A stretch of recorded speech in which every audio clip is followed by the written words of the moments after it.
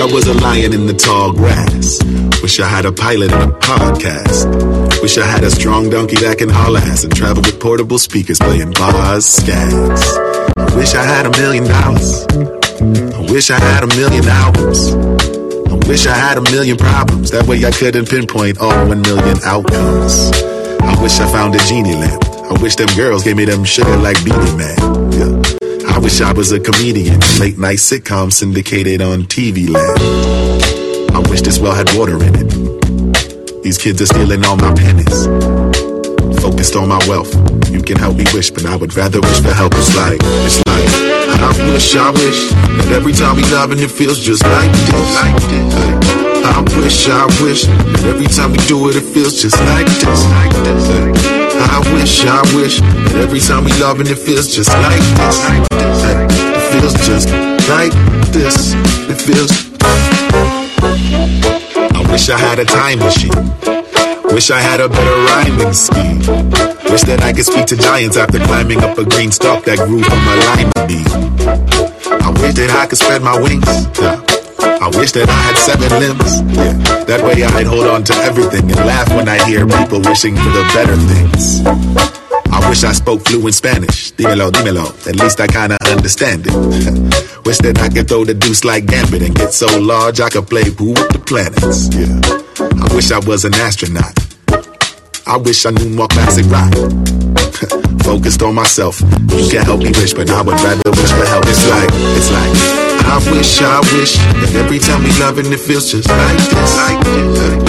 I wish that every time we do it, it feels just like this. I wish that every time we move and it feels just like this. Feels just like this. It's just, it's like cats and kittens, guys and dolls. We're back for another episode of The Debrief. I am your host, Brianna Joy Gray. You are listening to the soulful stylings of Quarter Water, a local New Jersey band.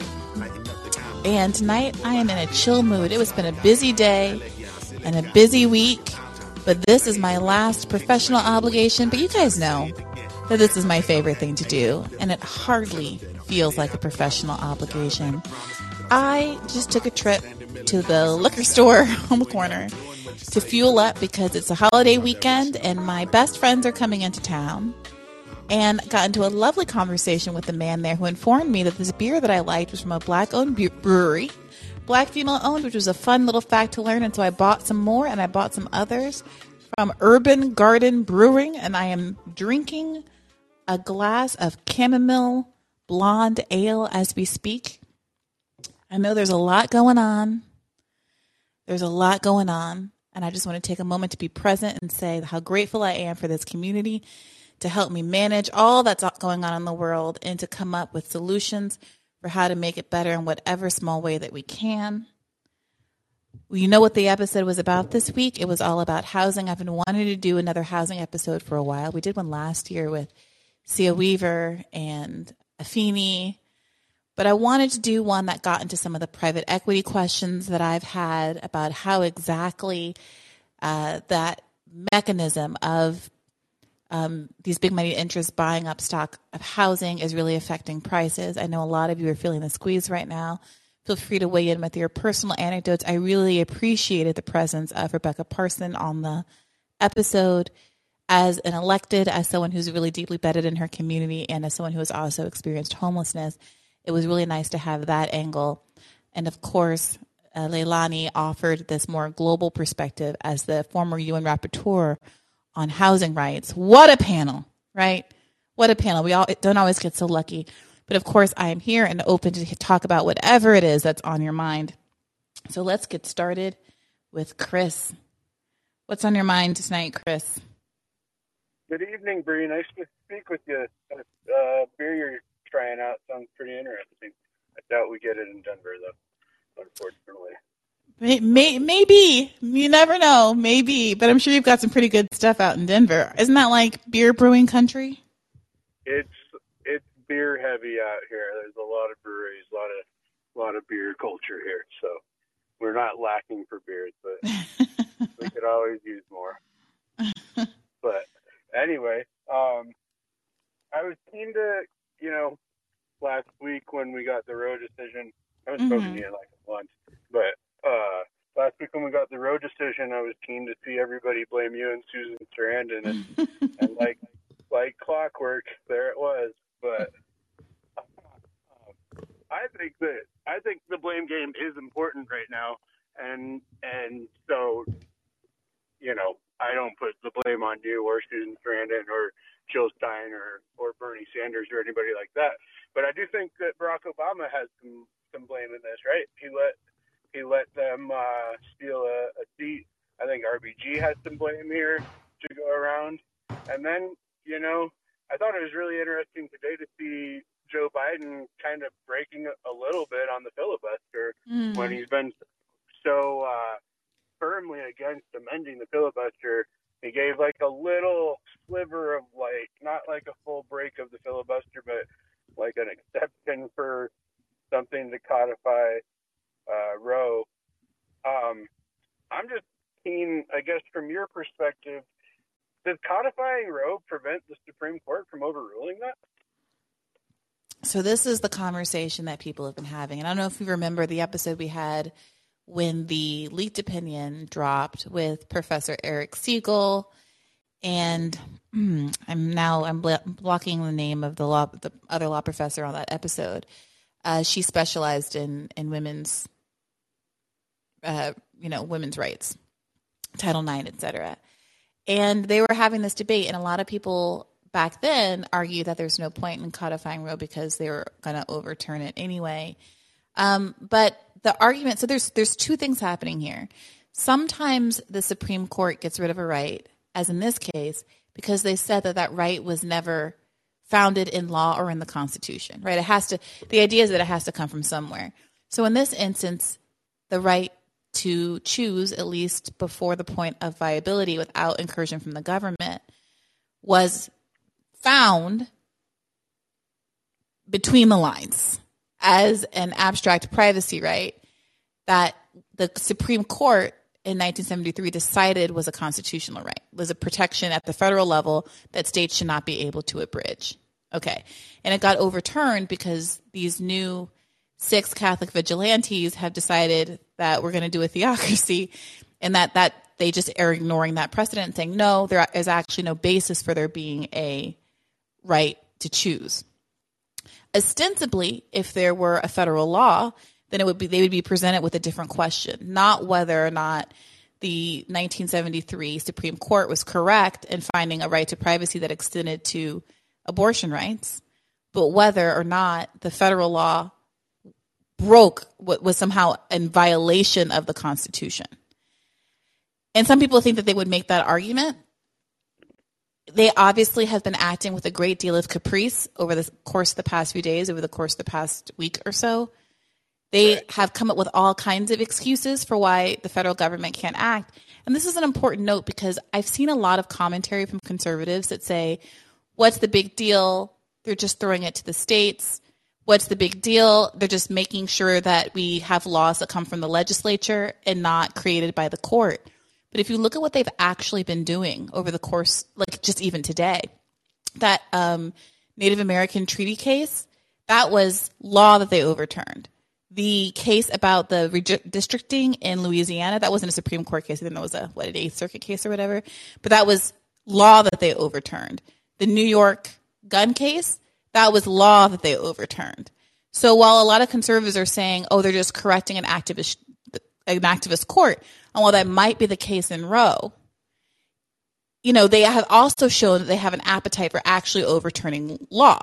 And so that's why people are concerned that even if you codified Roe, it would make a difference. Now, the question is, one, is it still worth doing even if it got overturned? Because in the interim, it takes many, many years for a case to work its way through the Supreme Court.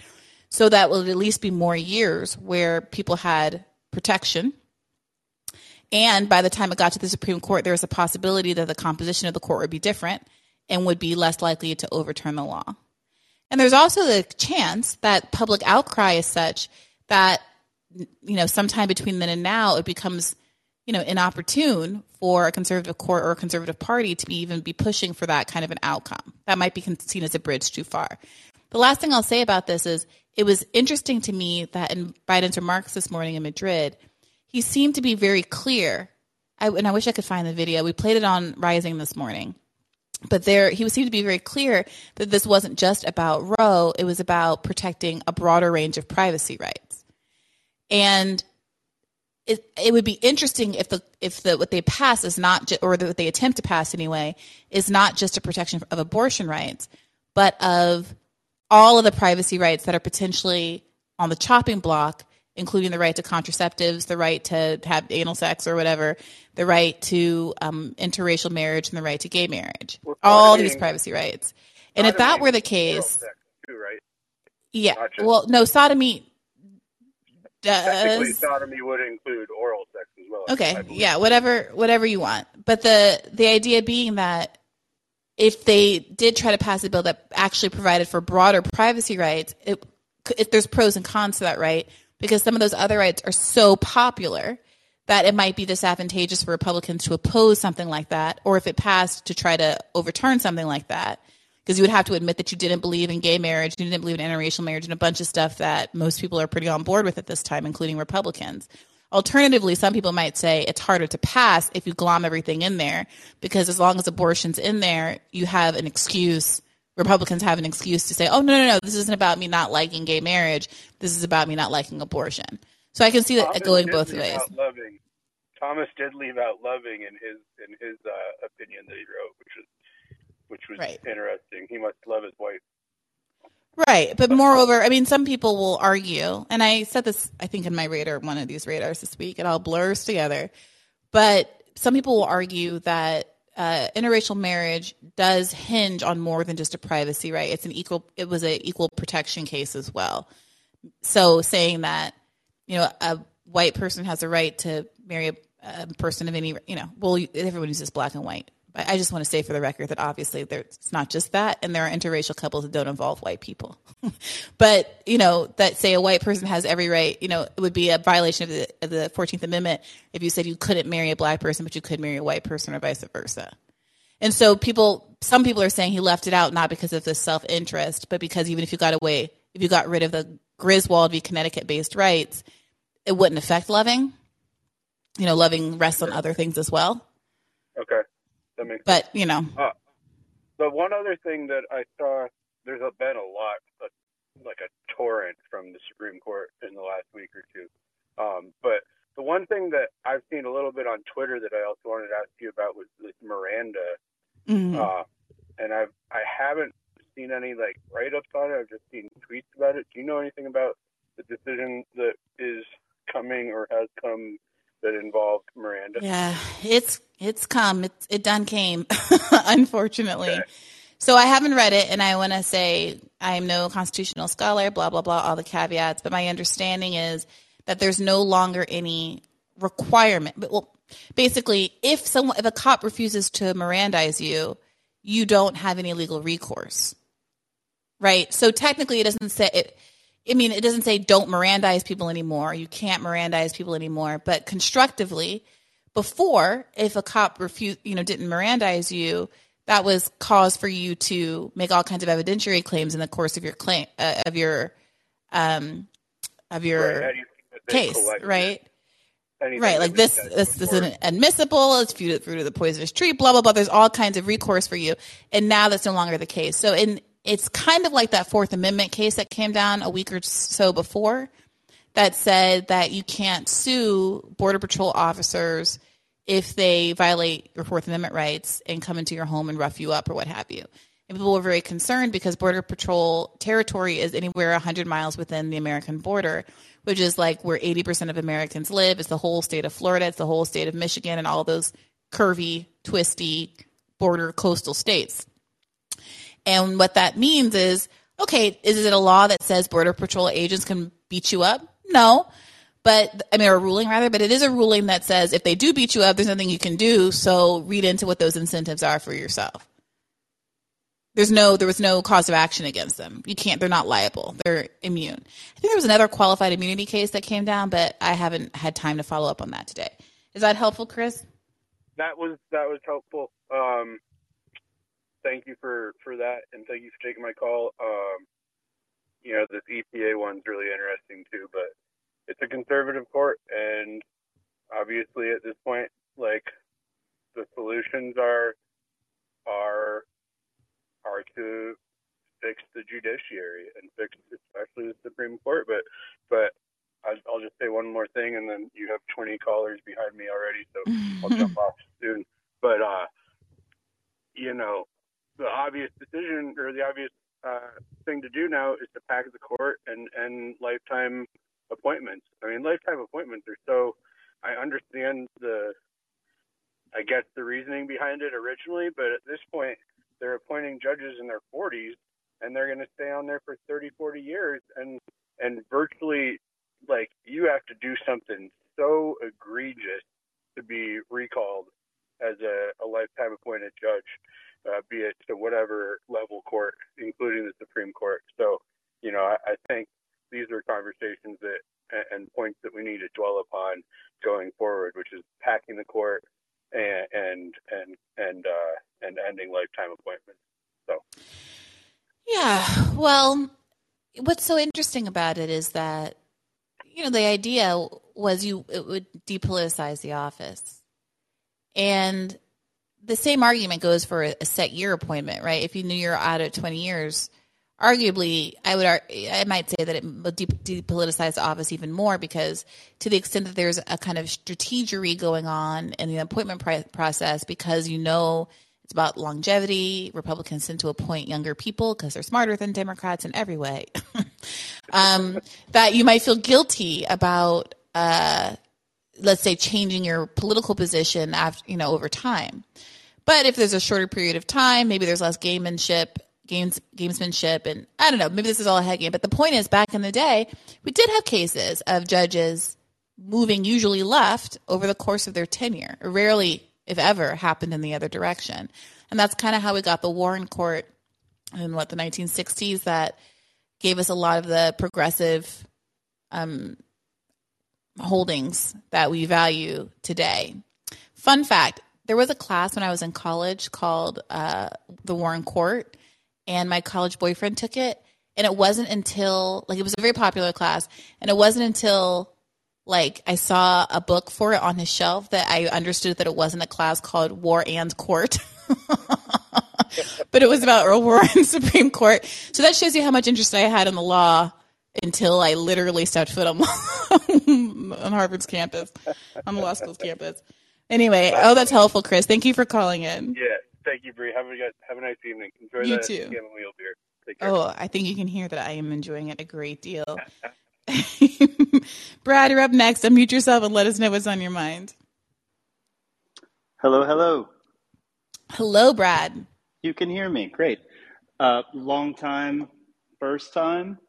Awesome. Yeah, love this platform, and I love what you're doing. And I have to admit, I only listened to, 10 minutes of the podcast so far today before I got pulled away to work. And I only saw what you did, your radar on today just now on Instagram. And I was really excited by the topic of you kind of blatantly calling for Dem exit, although I feel like you flirt with it often, right? I feel like it's actually where you are, but you try to be more even diplomatic about everything. Yeah. Which is very admirable, given that it seems like you really do feel like the project is maybe hopeless with the Democratic Party, but I like that you're inclusive and very diplomatic with the whole thing. But I've been wanting to call in for a while because I feel like you were kind of getting at this with that great episode you had with Chris Hedges and Kshama Sawant. And I was surprised that, I've listened to a billion Chris Hedges interviews and lectures, and I'm surprised that he didn't bring it up when you were asking, what we're supposed to do, and tired of going over the same options. Because I feel like Chris Hedges will often talk about groups like Extinction Rebellion and just say that not only will electoralism not work, but really radical demonstrations are the only thing that are going to work. And I was surprised that he didn't say that, given that it was the obvious time for him to say the thing that he says all the time. But whatever, but I think that this moment given that, well, again, to refer to Chris Hedges, I don't know if you've read his Substack that was just posted in the last couple of days. No, what's it about? It's quite good. It's him, he's been talking about Christian fascists for years, and this is just him saying, like, look how right I am. Not not in that kind of a way, but it really is, like, just in the last couple of weeks, it really seems like this fascists movement, in our midst. This article. yeah, it's an incredible article, and it's just him, spelling out what is happening and talking about his time studying these radical fascist Christian groups and how it's all clearly happening so rapidly right now. Oof. Some of these cases I never even heard of. Listen to this intro. Oh boy, oh boy. Yeah, the Supreme Court is relentlessly funding and empowering Christian fascism. It not only overturned Roe v. Wade, ending a constitutional right to an abortion, but ruled on June 22nd that Maine may not exclude religious schools from a state tuition program. It has ruled that a Montana state program to support private schools must include religious schools. It ruled that a 40-foot cross could remain on state property in suburban Maryland. It upheld the Trump administration regulation allowing employers to deny birth control coverage to female employees on religious grounds. It ruled that employment discrimination laws do not apply to teachers at religious schools. It ruled that a Catholic social services agency in Philadelphia could ignore city rules and refuse to screen same-sex couples applying to take in foster children. It neutered the 1965 Voting Rights Act. It watered down laws allowing workers to combat sexual and racial harassment in court. Reversed century-old campaign finance restrictions to permit corporations, private groups, and oligarchs to spend unlimited funds on an election. On and on and on. Sorry, I got a phone call. My apologies. That's okay. Yeah. But you get the drift. I mean, that's only halfway through the opening paragraph. Whew. It only gets more depressing all the way to the bottom. Yeah. But I think that the Dem exit strategy is really the only strategy for anybody. And besides, I wish that I was 20 years younger and not the only breadwinner in a family that has two very young children. Otherwise, maybe I'd be inspired to get arrested. But it's just not a reality. Like, we're barely scraping by in a big city anyway.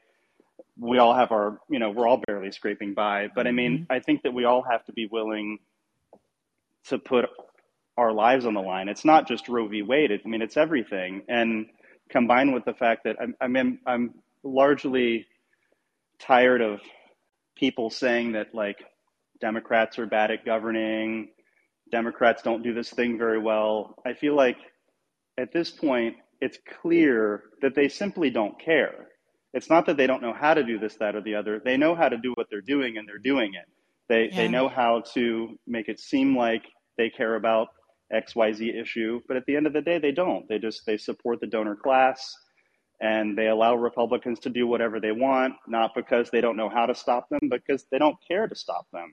And the Republicans actually have an agenda that they are willing to do come hell or high water. They're just going to do whatever they want to do to pass horrendous legislation and screw the working class, and the Democrats will just go along with it every time.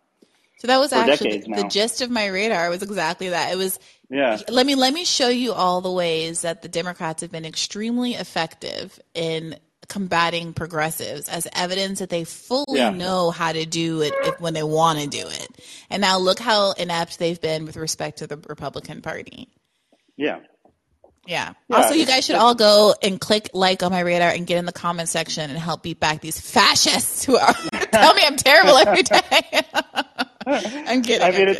It's just like what Glenn Ford said all during Barack Obama's presidency. And I think the answer is, I feel like I love this platform, and it's been really fascinating seeing how YouTube broadcasting, like how much social media has exploded, even just since the pandemic. I feel like it's changed so much. And this app, I feel like, has enabled so many like-minded people, not just to listen to people that can speak so eloquently, such as yourself, but like just for regular people calling into a show to realize that there are a lot of us, and that the only way out of it is to just walk away from it and vote for the Green Party or vote for some other party, but just stop voting for them. Yeah. They don't care, and they're not going to change. It's not going to be like I saw something on fucking Sean King's Instagram, like listing 10 different Democrats that need to primary Biden. like, like it's AOC's photo, and it lists like Julian Castro. And I know Sean King's a controversial person. I don't know that I have like a concrete way that I feel about him. I feel like he does some good things, but it was just really shocking that someone that can be so kind of revolutionary would think that even more Democrats are the answer, including Bernie Sanders, which I just feel like it's all of them are worthless at this point.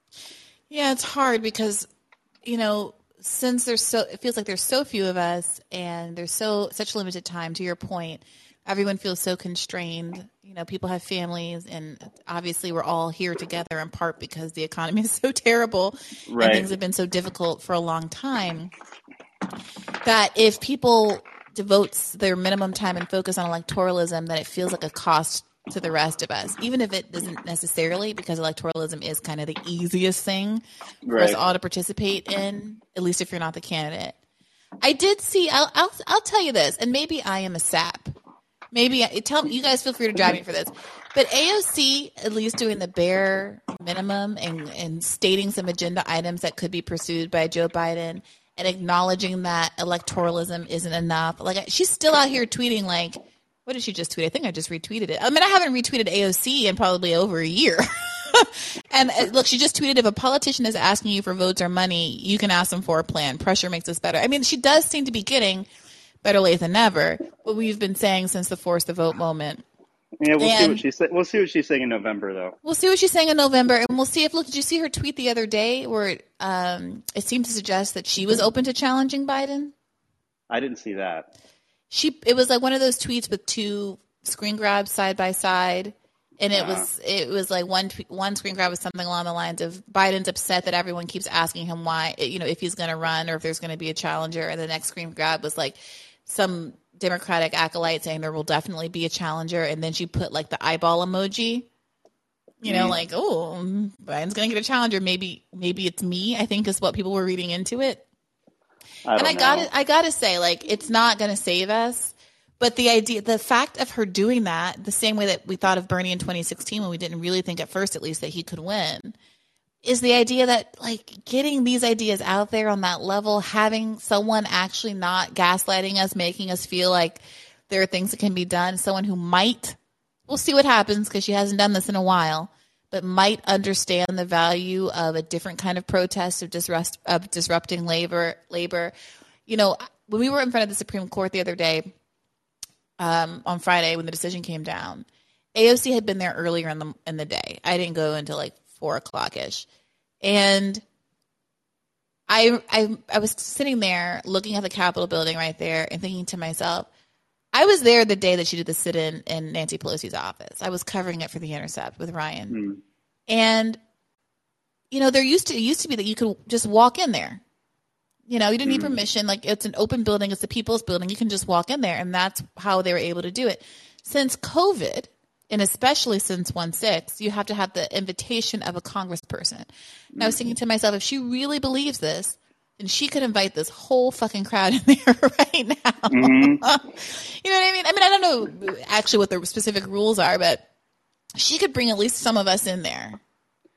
I mean, but isn't that, hasn't she, look, before 1/6? I don't know, before at some point, no, it was actually during Medicare for All.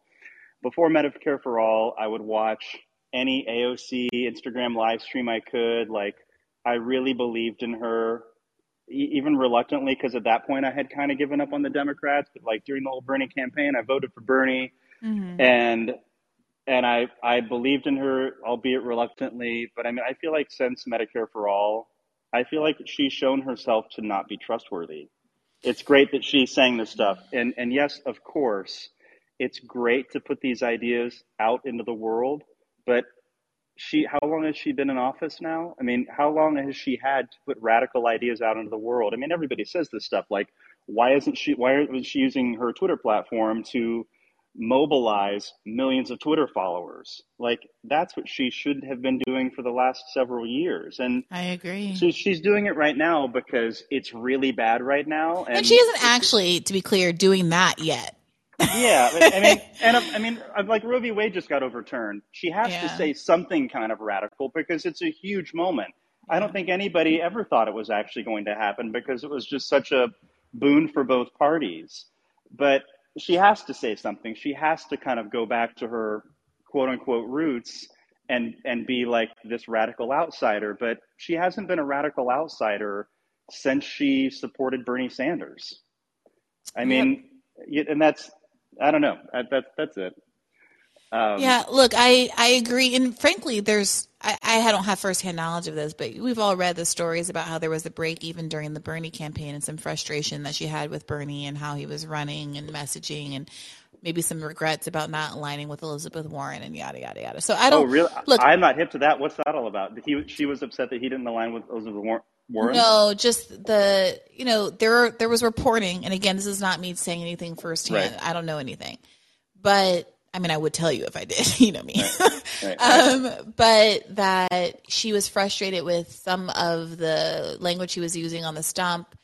She wanted him to, she was upset over the Joe Rogan endorsement. She felt like there was maybe too much pandering to a kind of, that stereotypical horseshoe sort of voter.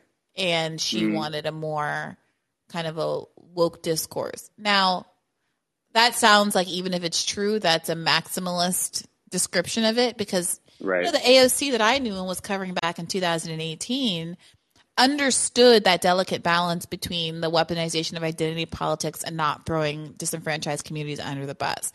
And she was one of the people who spoke most eloquently about it. I mean, I had like an hour plus long conversation with her about it at South by Southwest in 2019, the very beginning of 2019, like March. And it was about exactly that topic. And she was very eloquent. She did an interview with Glenn Greenwald at The Intercept, I think in the end of 2018, or maybe it was the summer of 2018, where she was also just like, she said it better than, at that time, I was just pinning all of my articles about identity politics. And I was like, oh, damn, this young woman is stealing my bit. You know what I mean? Yeah. That's how I felt at the time. And I don't know if it's being in D.C., being around too many libs. I don't know what. It does seem like she shifted away from that. But there is a part of me, and maybe I'm a sucker. I can fully admit it, and maybe I'm too close to it all. I admit it. There's a part of me that hopes she pulls it out. Like, I hope that she finds her ground again, because I think she's very capable.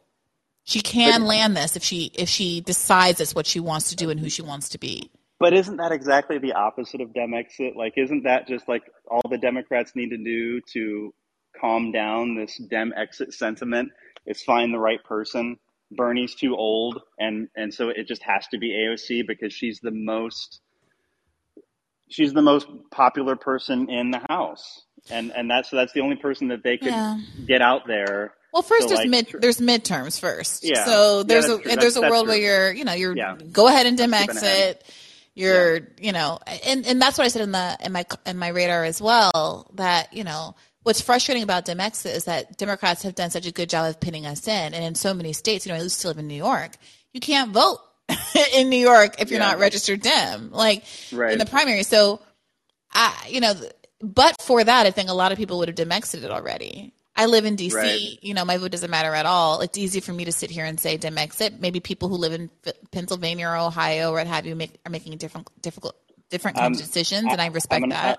I'm in Ohio and living in Los Angeles. So, my vote doesn't count. But, but I guess I'll say, one, I might have to, I'm working my retail job. I'm the only person here, but I might have to abort at any moment if someone walks in the store. But I do want to say I appreciate when you push this farthest edge of leftism on your platforms. And I really appreciated that you had such a great long conversation with Max Blumenthal. And I wanted to call him that episode actually because I was like, what was it? What was the reason for the Max Blumenthal episode? It was something that he was. It was Ro. It was that Ro. He had that confrontation with Ro Khanna over Ukraine. That's right.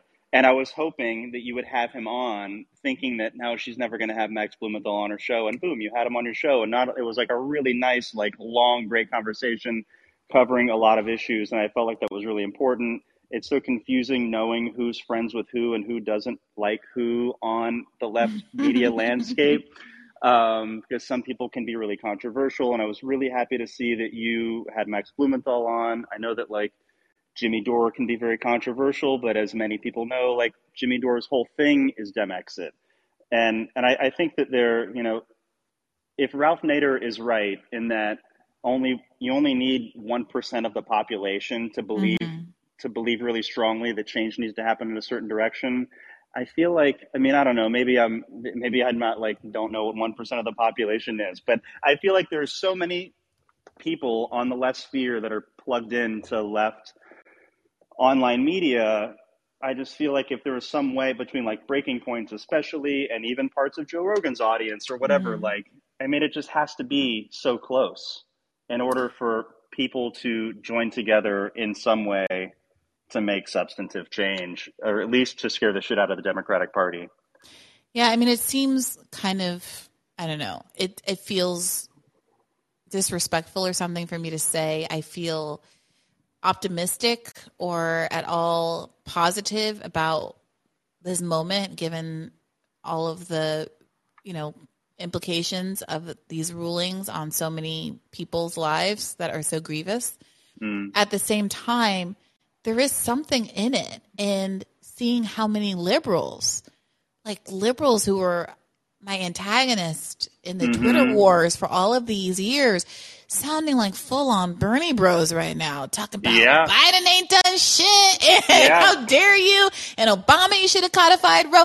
Like, this is the most progress, I gotta say, at least rhetorically, and we'll see how long it lasts, and grain of salt, and all the caveats. Right. But this is the biggest shift I've seen, honestly, to the left in terms of the understanding of how you need to be adversarial to the Democratic Party. Right. And that's the whole bag. That's the whole game. And I think that it's a testament to, was the Slavoj Žižek conversation where you were discussing accelerationism? Maybe. I think it was that one. But either way, I think that it needs to get worse in order for people to wake up, because clearly this just like everybody kind of getting by kind of a thing and just voting and then not paying attention to politics. People's lives need to be affected more directly in order for them to understand that neither political party gives a shit about them. And sadly, this is what needs to happen. You need to have Christian fascists on the Supreme Court striking down a bunch of stuff. I mean, Roe v. Wade is bad enough, but all of those other things that are listed in that Chris Hedges article, including, given that I live in a border area, as do most people, like that Border Patrol horrifying ruling and all the stuff, like the Christian stuff in public schools, like it needs to get this bad in order to wake people up. I'm glad you brought that up, because I did want to mention that's what's fascinating about right now. It's really horrible that Roe v. Wade was overturned. All of these rulings are really terrible. The EPA, et cetera. But that's what needs to happen, because what was happening wasn't enough to radicalize enough people. And I was talking to the makeup artist. To their core. Yeah, the substitute makeup artist at the Hill lives in West Virginia, and we end up, we're talking in the morning, and this came up, and I was like, look, it seems really shitty to say. Because we were talking about spirituality and astrology, and she was saying that we're entering the age of Aquarius and the sacred feminine is coming. It's not important. You guys don't care about that. Right. I thought it was interesting.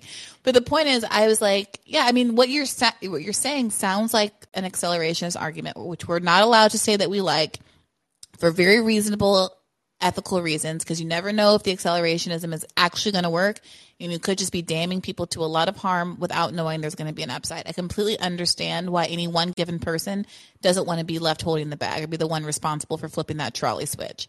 However, it also, like, intellectually, cognitively, like, strategically seems obvious to me that that's the only thing.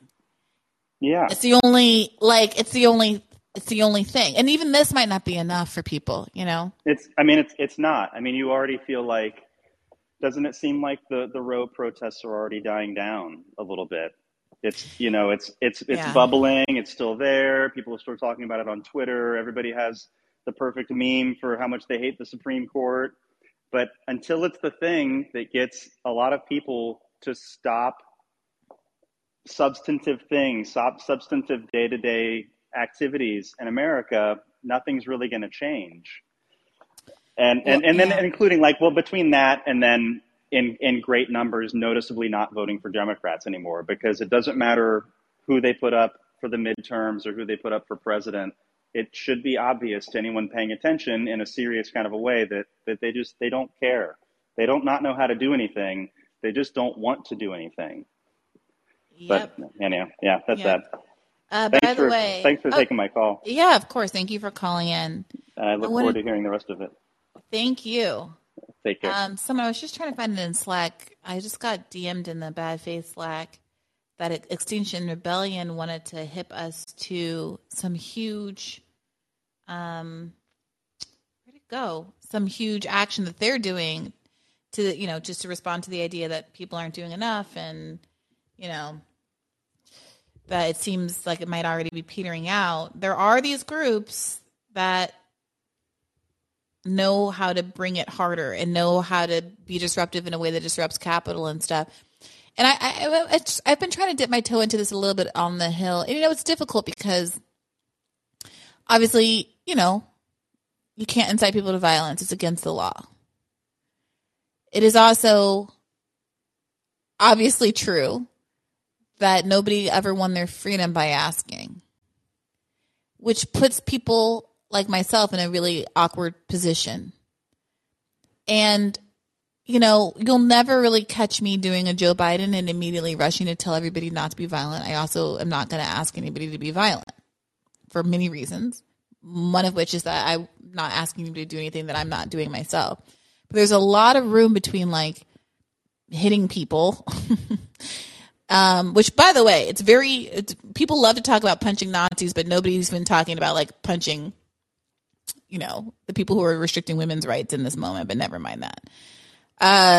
There's a lot of room between all of that kind of behavior and blocking traffic, and I said this last time, but standing in that crowd in the Supreme Court, a couple blocks from Constitution Avenue, and thinking we're not just moving over there and blocking traffic, and then getting home and saying that Jodie Sweden from Full House had been, pushed down by the police because they were doing it. I mean, I think that's the right thing to do. That's the kind of civil disobedience. You have to be willing to go to jail. That's the nobility of it all, that you're going to take your licks. You're going to Stephen Donziger it. It's not pretty.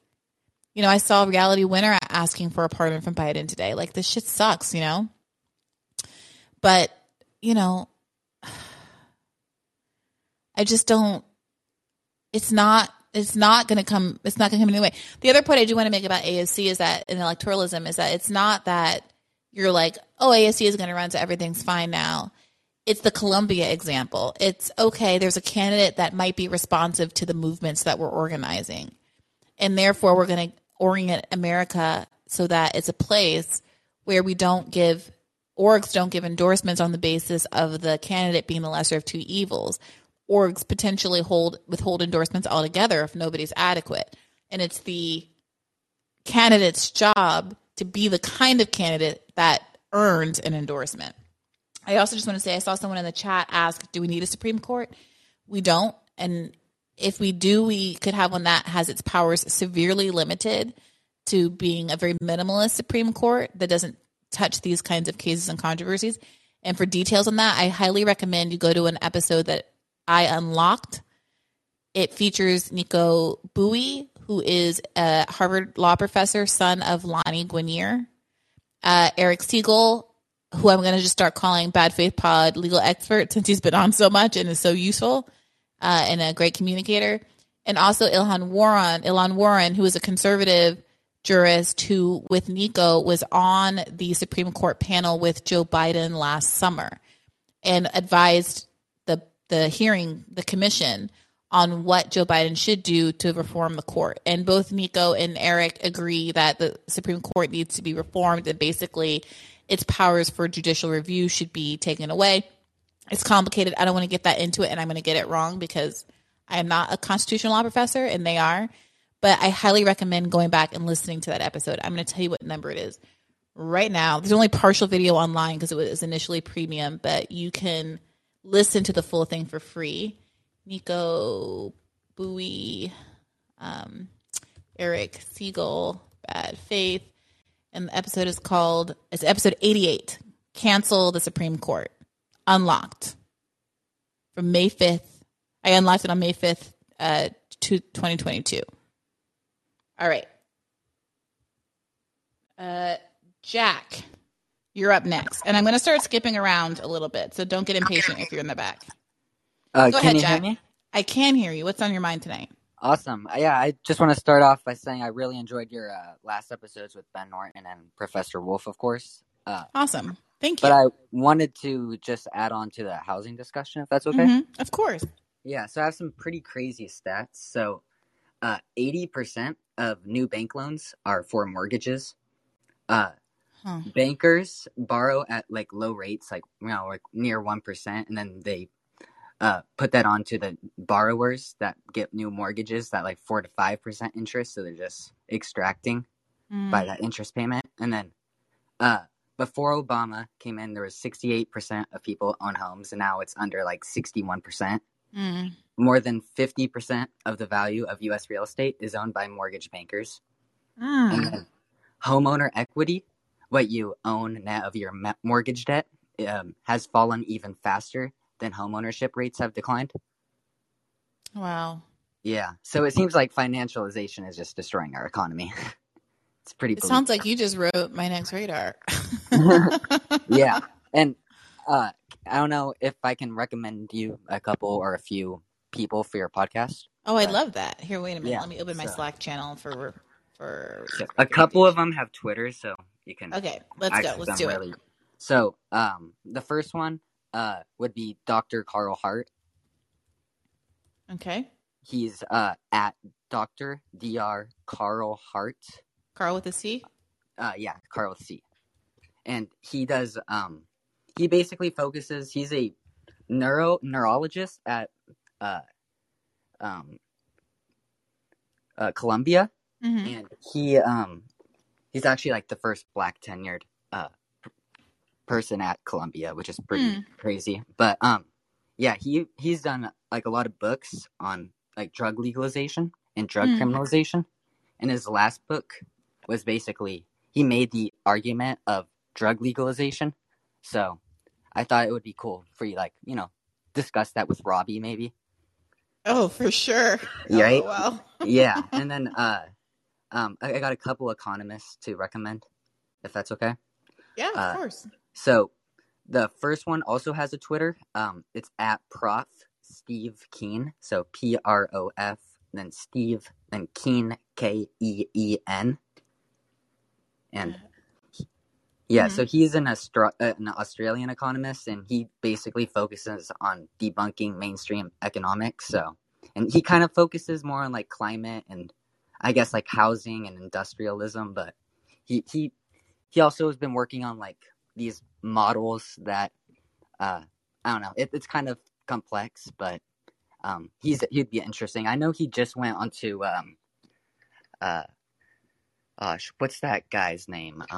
Lex Friedman or whatever his name. I think Lex Friedman, or he's this guy that has like over 1 million followers on Twitter. But yeah, he just went onto his podcast. So, but the other one is Michael Hudson. He doesn't have a Twitter, but he has a website at michael-hudson.com, and he just does a lot of writing on the finance and insurance and real estate sector and neoliberalism.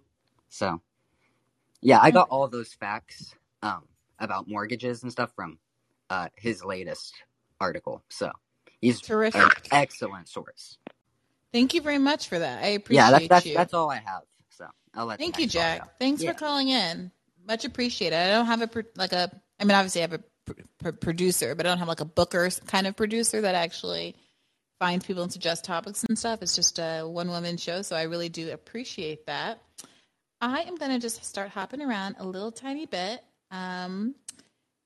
Melissa, you are up next. What's on your mind tonight? Hey, Bree, can you hear me? I can. Hi. First of all, I'm glad you're having a good evening, and I'm glad you're going to have a good weekend. You deserve it. We deserve it. Thank you. We do, Melissa. Yeah, it's been kind of rough, huh?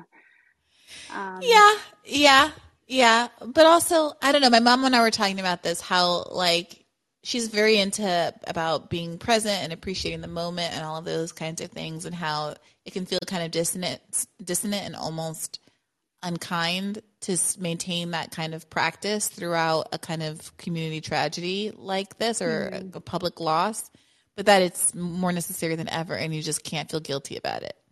You got to claim your joy when it comes, even in times of generalized darkness. So true. So we're going to have a good weekend. We're going to have a good weekend. I did want to kind of correct you on the Miranda rights case. Sure. So the exclusionary rule is still intact. So they still have to give you your Miranda rights, and if they don't, you can exclude evidence. But I think the case was about like damages or something. Like you couldn't get a certain amount of damages if you civilly sue. So it is more cops. akin to just the Fourth Amendment case, the Border Patrol case. It's about personal liability. I don't even know the facts of the case. I was just kind of reading about it because I was like, I don't know. I think you still have to give Miranda rights and you still can exclude evidence if they don't. But yeah, it's more about civil lawsuits, I think. Yeah, it looks like. Yeah, I think you're right. Upon a Google. Yeah, thank you for that. Yeah, no problem. And I actually was watching your Radar, not the most recent one. I haven't seen that one yet, but the one about the Ninth Amendment, I watched that one. I thought it was really good. And then I proceeded to like fight with a ton of people in the comments. We have a hero in our midst. Well, because I'm getting really annoyed with it, Thank you. I'm getting really annoyed with the argument of, oh, well, that's what an amendment to the Constitution, that's what that's for. If you want to legalize abortion, then have an amendment in the Constitution. And it's like, okay, listen, if they were genuine, if they were seriously genuine about the argument that the Supreme Court shouldn't decide law and the Supreme Court shouldn't have any role in our lives and effectively shouldn't do anything, if that was legitimately their argument, I would probably be on board. But the fact of the matter is that it's in bad faith, because then they'll turn around and say that the decision that came out today, the EPA case, is a decision that makes sense when, this is like a bunch of legal stuff, but like if the legislative branch delegates its powers to the executive branch in a law, then what does the court have anything to do with that? The court is just inserting themselves, and they do this over and over and over again. Look at Obamacare. That was a law. 100%. So 100%. The argument is just in such bad faith, and I'm so sick of it because, yeah, it's frustrating. But I'm a lawyer. I'm actually a housing lawyer. Oh, so wonderful! More applause for you. Thanks. Yeah. Where do you practice? I'm in Akron, Ohio. Awesome! Lots of Buckeyes on the calls. Yep, we're around. I love that for us. Yeah. And, I'm claiming it. No, you can. I saw some tweet. It was making fun of something. I can't remember what it was, but it was the gist of it was about the 15th biggest city in America, and I think it was Columbus. And all the comments to the tweet or the meme or whatever it was were, Columbus is the 15th biggest city in America. And I'm like, yeah, people sleep in Ohio. It's got a lot of people in it. Yeah. No, we actually have quite a few cities, but it's going downhill real fast. Let me tell you. Yeah. So in my housing career and, being a lawyer, it's, we have a real big issue with corporate landlords. I think I saw an article the other day that said like 1 in 5 Ohio homes are being bought by corporations. Mm. 1 in 5. And yeah, and that kind of like that really tracks because we're dealing with that quite a bit. Well, like right now I have a case where there's a corporate landlord and what happens is like they live in California, right? Mm-hmm. They buy up a bunch of properties in Ohio and then they don't upkeep them. So like we're dealing with like really, really horrible conditions. Yeah. And there's almost like no accountability. So yeah, it's really rough, and evictions are happening a lot right now. So and I just think that what's the toughest thing about my job right now is that there's really not a lot of answers because, you know, most people don't know that when you're a month-to-month tenant that, you know, you can leave by giving 30 days notice, but the landlord can also tell you to leave with 30 days notice. Yeah. And I mean, you can't find a place in 30 days. It's just impossible. It's impossible to find another home in 30 days right now.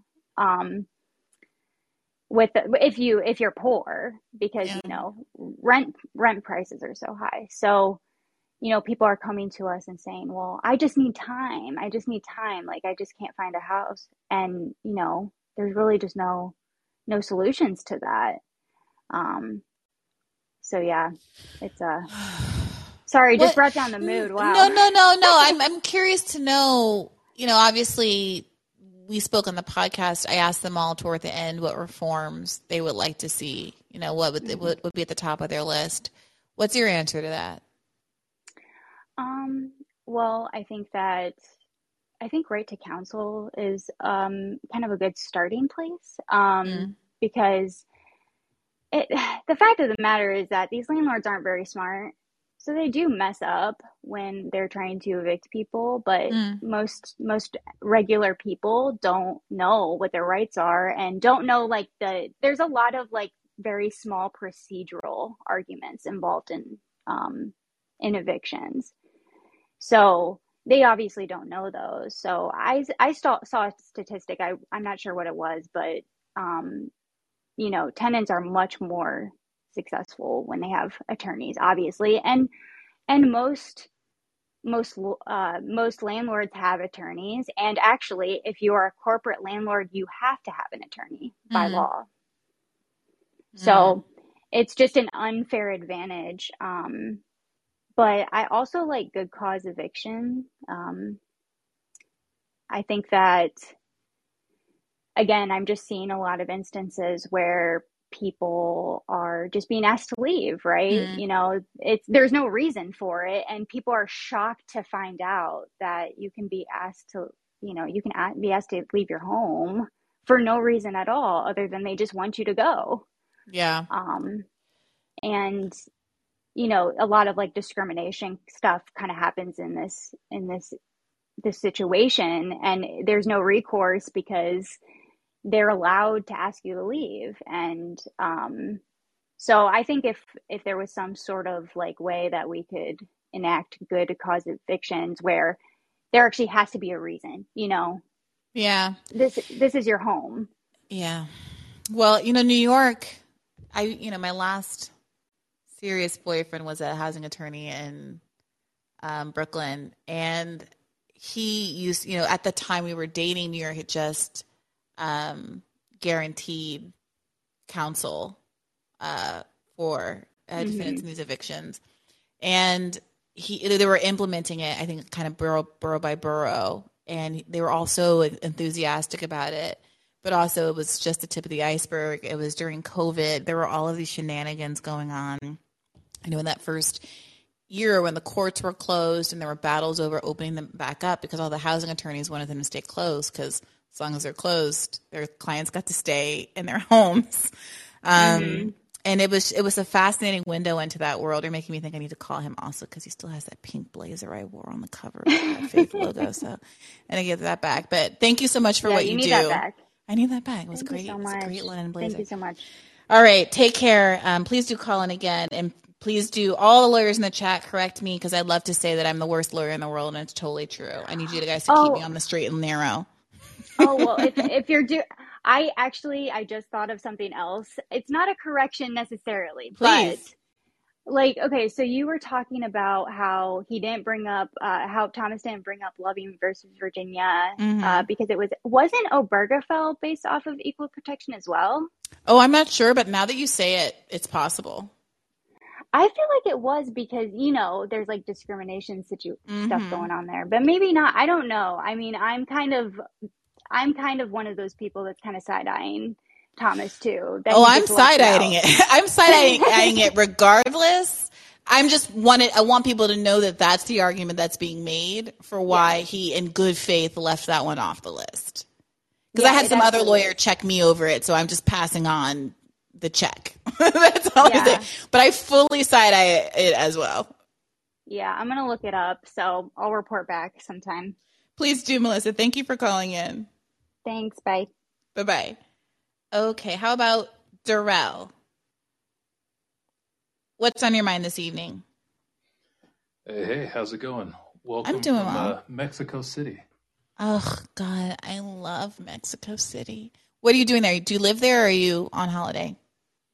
No, just kind of visiting. I work remotely, so it's sometimes I just like to get out of the U.S. for a while, see some things, and especially when it's hot in Texas, and it's really nice here, so that helps a lot.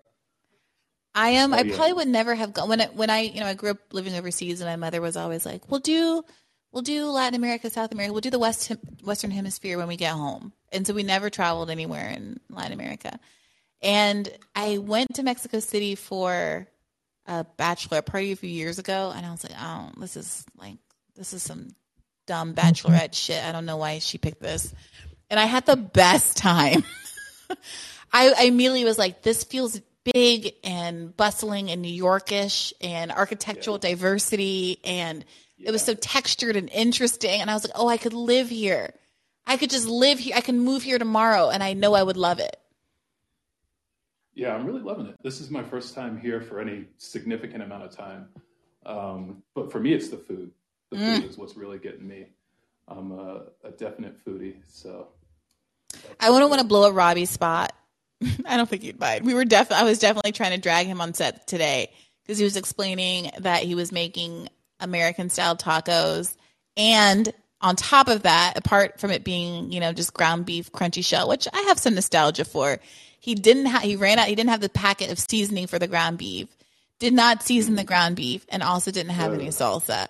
So he had little dry, plain little taco meat crumbles inside of a hard shell with no fixings. That just breaks my heart. I can't deal with that right now on top of everything else. I'm sorry. I'm so sorry. Somewhere in America, that's what was going down. All right. What is on your mind tonight, Darrell? Daryl. No, I wanted to call. Daryl. Yeah, no worries. I wanted to call. I heard the radar, which I thought absolutely hallelujah. I'm just, I think I called earlier and said we just got to get rid of these guys. They're terrible, worthless. So 100%, that is the move. So yeah, kudos on that. I thought it was a great rant. Thank you. I also wanted to add just kind of a little bit out of left field, but just I'm very much a believer that, electoralism is great, especially at the local level. I think it's very helpful. But at the end of the day, we're kind of in this period where the U.S. government especially is not going to function for a while. I think that's just baked into the cake. So I think it's important that we start taking on a lot of these tasks ourselves. So little plug, I'm the founder of a group called National Police Data Coalition, which is doing a little bit of that, looking at basically harmonizing standards for collecting police accountability data across the country and bridging a lot of these gaps there. And I think that there's just especially when it comes to data and when it comes to using some of the information that has been generated by our new age and using that to hold powerful people to account. I just think that's the only way to do it. Because there's no real method of getting this government to move away from the money that is chasing. Can you tell us a little bit more about, because I remember at some point in my journalism career realizing how not streamlined or organized the data collection was in various sectors across the country, and how the paucity of data really enables a lot of, bad acts to continue. Can you tell us a little bit about the kind of need your organization is meeting right now? Yeah, so I can talk specifically when it comes to police, although this applies to really legal data more generally as well. But part of it is a lot of this data is self-reported. So as you can imagine, police are not really interested in talking about things that they've done wrong. And sometimes that can get to really extreme degrees. I was talking to a lawyer today out in West Texas, and some of the horror stories he was telling me about how they can just go and get away with abuse. And then because they offer a plea deal to the client, now that data completely gets lost. And there's kind of no recourse. There's also a law in Texas where if there's any data that's revealed in discovery, that can't be shared with anyone ever.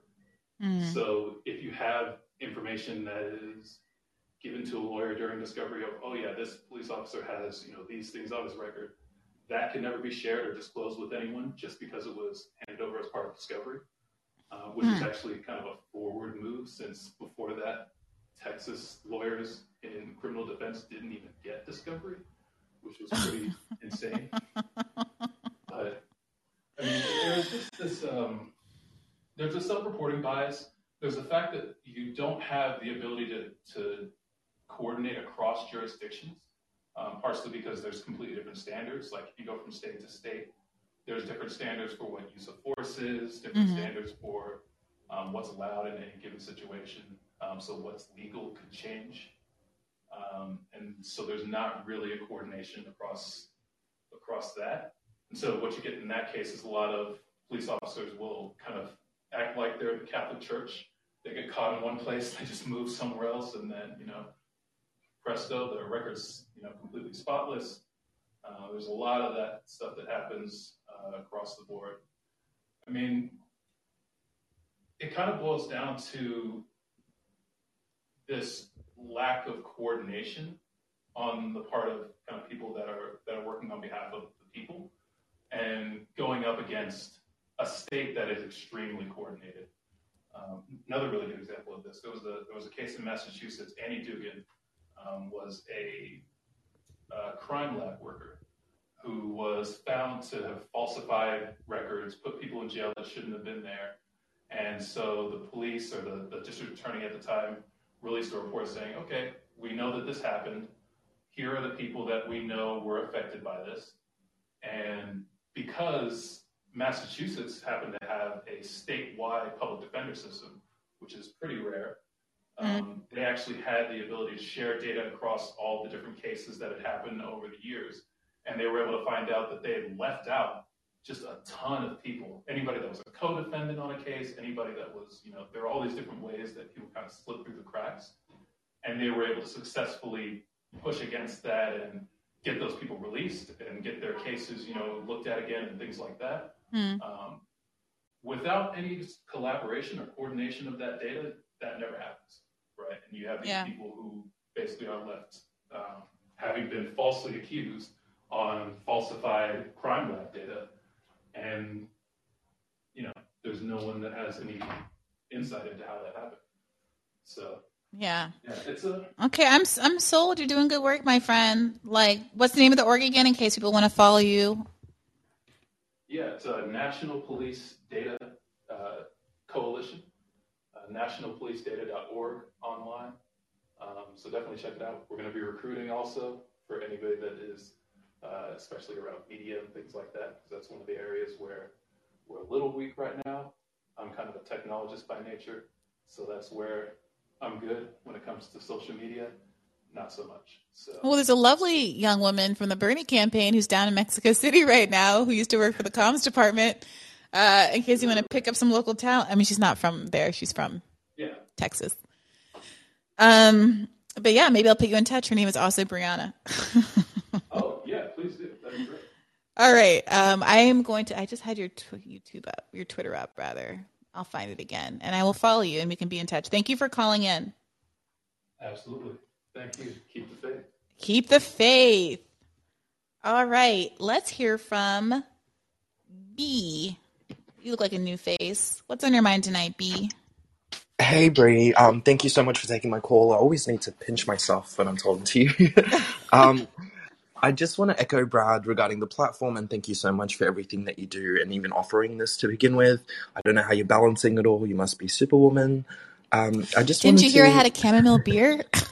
I won't take up too much time. I just wanted to shed some light on the recent waves of protests happening in Australia right now. Please. In fact, just this week, and how effective they've been. And I know in the episode title, the question is particularly posed around the left, but what's great about these protests is that the left isn't even mentioned at all. It's both right and left-leaning people. Their leanings are inconsequential, and because they recognize the benefits, and they've been really effective. Like, for example, we've had mass strikes in our transport industry, and one happening today, and the transport minister finally conceded to the union's demands of $260 million in changes, and they're saying, nope, we're still going ahead with this strike until we get it in writing. And then there's a massive teacher shortage happening right now and a big strike happening today all across New South Wales because of their working conditions and hours and pay. And the New South Wales Premier finally conceded and said, yep, we'll give you a 3% raise. And they've said, no, we're not accepting less than 5 to 7%. And that's just as a start. Right on. Yeah. And even this week or the last week, Blockade Australia, they're a climate action protest movement, which I think you touched on earlier in the episode. They block roads and things like that. And they blocked a major tunnel that leads into the city, causing immense disruption. And just things like that. And I just find it really interesting that in none of these situations, at least in the media I've consumed, their right or left-leaning positions have been highlighted. It's just this is what's being done, and it's great to see how effective it's actually being. I think one more thing I'd love to touch on is a caller at a previous call-in mentioned, about the inner workings of the agricultural industry and its ties and influence on government and climate.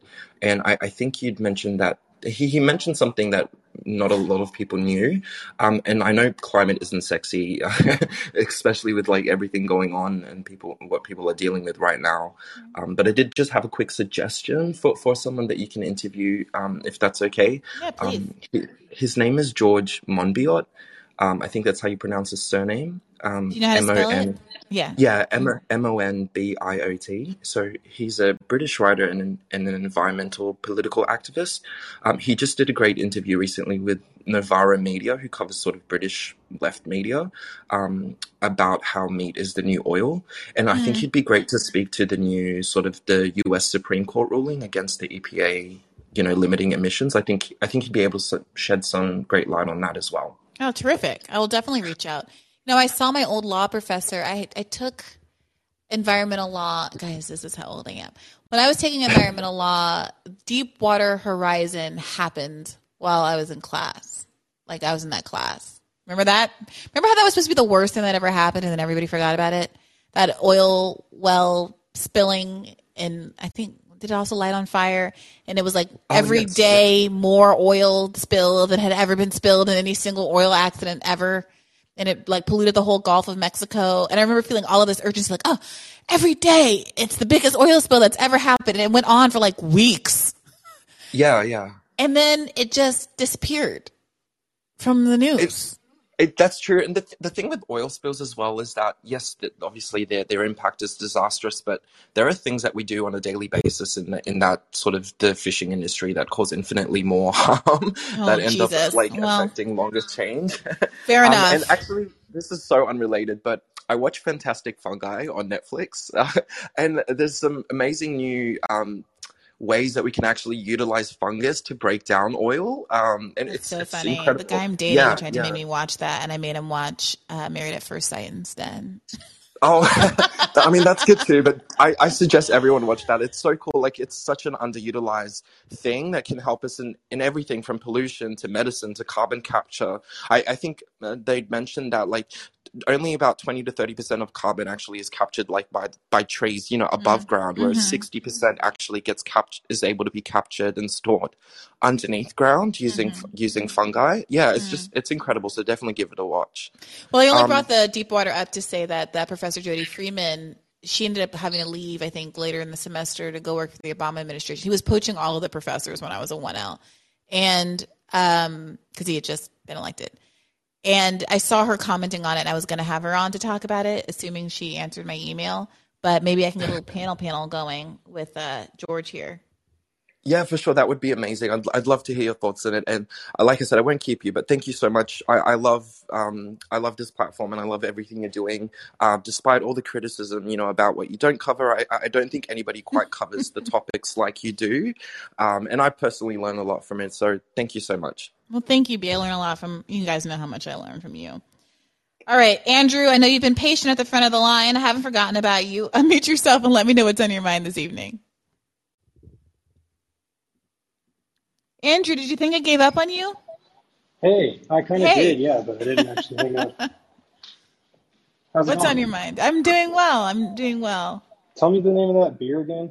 I'm also in Mexico, and there's not the most variety of beer, but I did just find a place that, well, not just a couple weeks ago.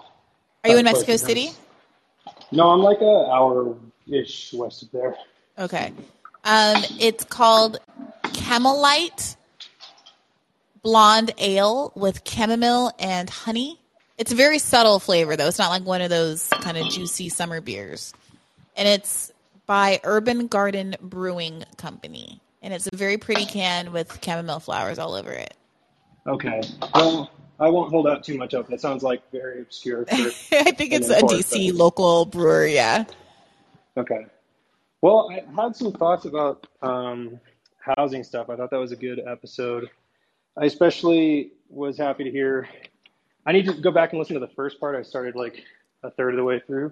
Mm-hmm. But with the kind of loopholes and like tax giveaways for affordable housing, and also the stuff on Airbnb, I have some thoughts. My mom works in urban planning and like also rural planning as well, but we tend to have a lot of disagreements. And we had just a long conversation a couple of years ago about affordable housing regulations and I guess they call them short-term rentals when they're talking about it in policy, when they're talking about like Airbnb stuff. But the craziest thing to me about the affordable housing giveaways is like it's pretty obvious to everybody that these are the same developers that are going to develop something anyways for profit, and they have to cover a very narrow range of a checklist to get a really large incentive.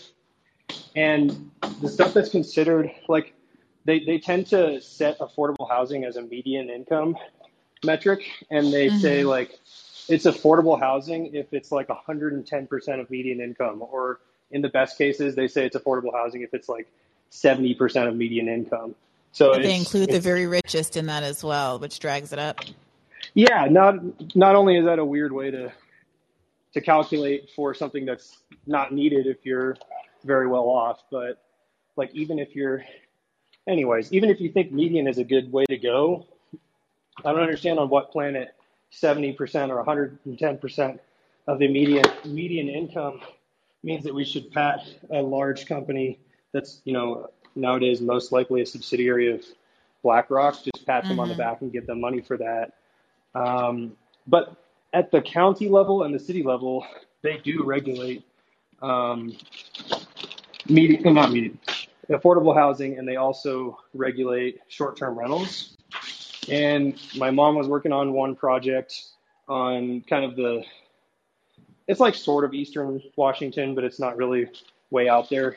And they had such a problem with people owning short-term rentals that most of the police, firemen, and teachers in that county could not afford to live inside the county where they work. And so they're like, yeah, we got to do something about this. And I don't like I said, we have political disagreements. And I wasn't really able to convince her to push harder, because what ends up happening is these cities, they outsource so much stuff. And this is in Washington, where it's, viewed as this kind of more left-wing state, but they still do all of the most egregious privatizing they can. And so, for instance, like in the city of Seattle, there's one single ecologist that approves every new development. And so they don't actually have time to do anything. So people who are, a larger property firm, they're going to have enough money to hire whatever sort of environmental firm they want. They're going to say, yes, this gigantic high rise is cutting down all of the trees on the lot and is going to increase concrete surfaces by, 80% or something. This has this is a negligible environmental impact, and that gets signed off. And that's like a part of the reason so many of these housing developments can go up.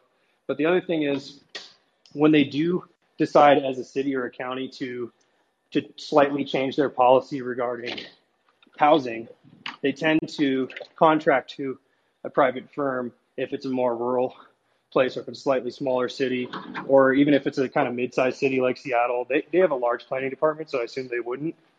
But they might just contract out to a smaller firm, or even if it's the city planning department, they're not really they're not elected. They kind of go off of city policy, which is technically changeable. But I guess what I'm getting at is there's already a lot of precedent for changing these types of really bad trends. Sorry, I was just lifting up a bunch of stuff in the kitchen, so I'm kind of breathing. But sorry, I caught no, you it's all off good. guard. Yeah, I was like, oh, I'll just do all my chores. It's cool. But no, I needed to do them anyways. But my point is, we've been talking how do we do stuff right now? There's no third-party landing pad for people to leave to. But if you've seen some of the gray zones coverage of these protests in Ecuador, they don't really have, I mean, they did have a left party come close in the last election, but they didn't get in. I'm sure they're still around, going to come back, but the people just have from the kind of indigenous side, or from the sort of social organizations that aren't indigenous nations or kind of social organizations, they just have 10 demands, and they're like, yeah, we're going to just keep protesting until they're done. But also, I think in the U.S., yes, protest on the demands and don't give up. There were so many cities that had some version of those 10 demands during the 2020 George Floyd uprising. And I mean, I'm not blaming the people organizing. I think it's really hard to keep a protest going a long time. But people just kind of went home after there was solely rhetorical or less than 1% of one part of the demand satisfied. And I think we could easily get, groups together who there probably already are in most states, like a ballot initiative or some kind of legislative package that housing rights people have put together. People like, what's her name? Rebecca, who was on the show earlier? Rebecca Parson. Yeah. Or that other lawyer that just called in a minute ago. And I was thinking honestly, I'm not saying Bree, go do this. I know you're busy as hell, but a handful of left media people could try to convene a council of housing attorneys or policy experts on this issue and get ballot initiative worthy, or if there's somehow luckily a party in the state that would take it through to the legislature. But I'm kind of more for ballot initiatives anyways, because you don't have to rely on career politicians, even if they're local. Some of them can be very not Rebecca, very slimy.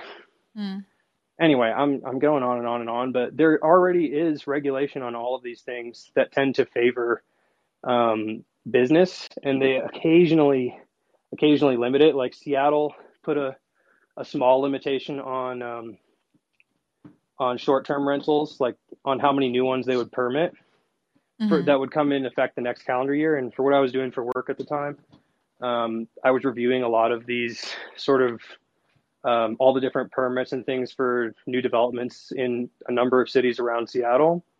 And when that law was kind of, the time was ticking down, and it wasn't even that restrictive of a law, they permitted, like, just in Seattle in a period of like 3 months, they permitted like, out of all the apartment buildings that were going up, they permitted, like, the total units of all the apartment buildings was probably like 8,000, and almost 2,000 of them were short-term rent, like designed to be short-term rentals for Airbnb or whatever.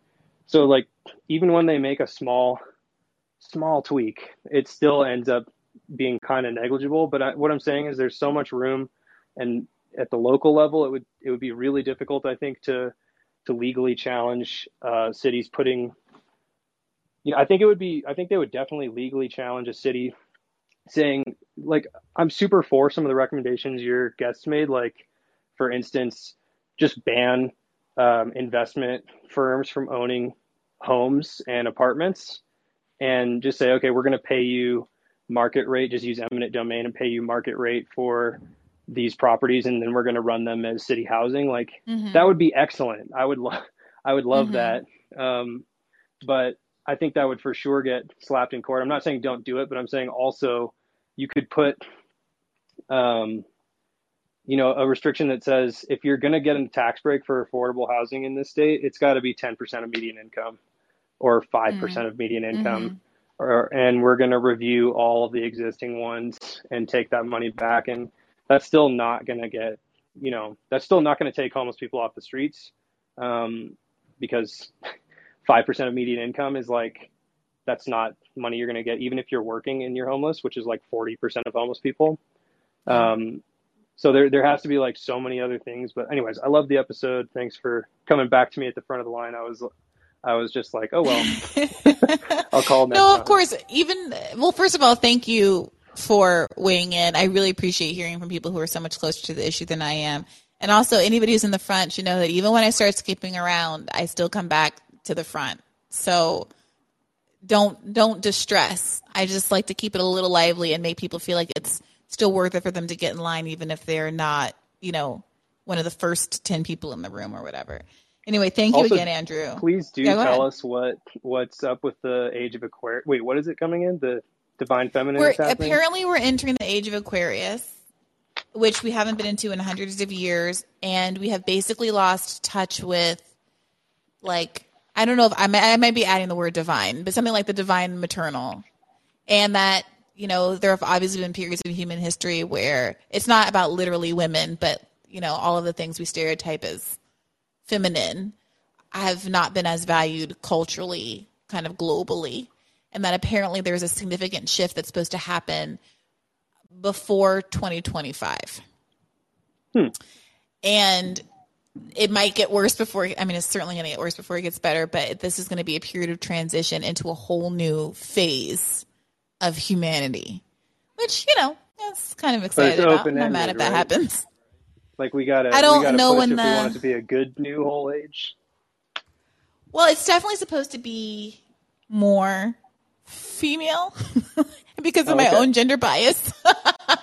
I think that means it's going to be better, but not necessarily. I'm trying to see if I can find anything other than this article about the song from Hair. Maybe if I click on news. Oh, one day ago.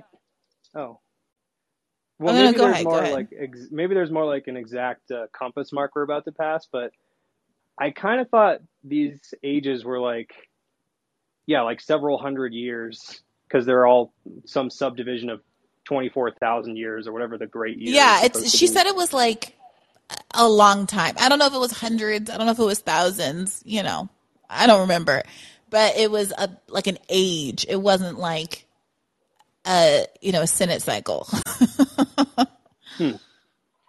I'll send you some astrological prophecy stuff for you to consider. Oh my God, there's I one love that a I've prophecy. known about for a while, and there's one that I was just made aware of yesterday that are also similarly stating that we're but they're more like not based on astrology. They're based off of, well, one of them could be because it's a period of 500 years and another period of 500 years. And the other one is just that we're in a window of a few generations that have to make a very consequential choice that will either be excellent and fix a whole lot of stuff or really not excellent. So anyway, I'll send them and I'll hang up. I took a lot of time, but thank you very much. No, I appreciate that you're even encouraging me in this. So thank you, Andrew. I found an article from Vogue titled, "What is the Age of Aquarius and what does it mean for you?" Spoiler, it's something major.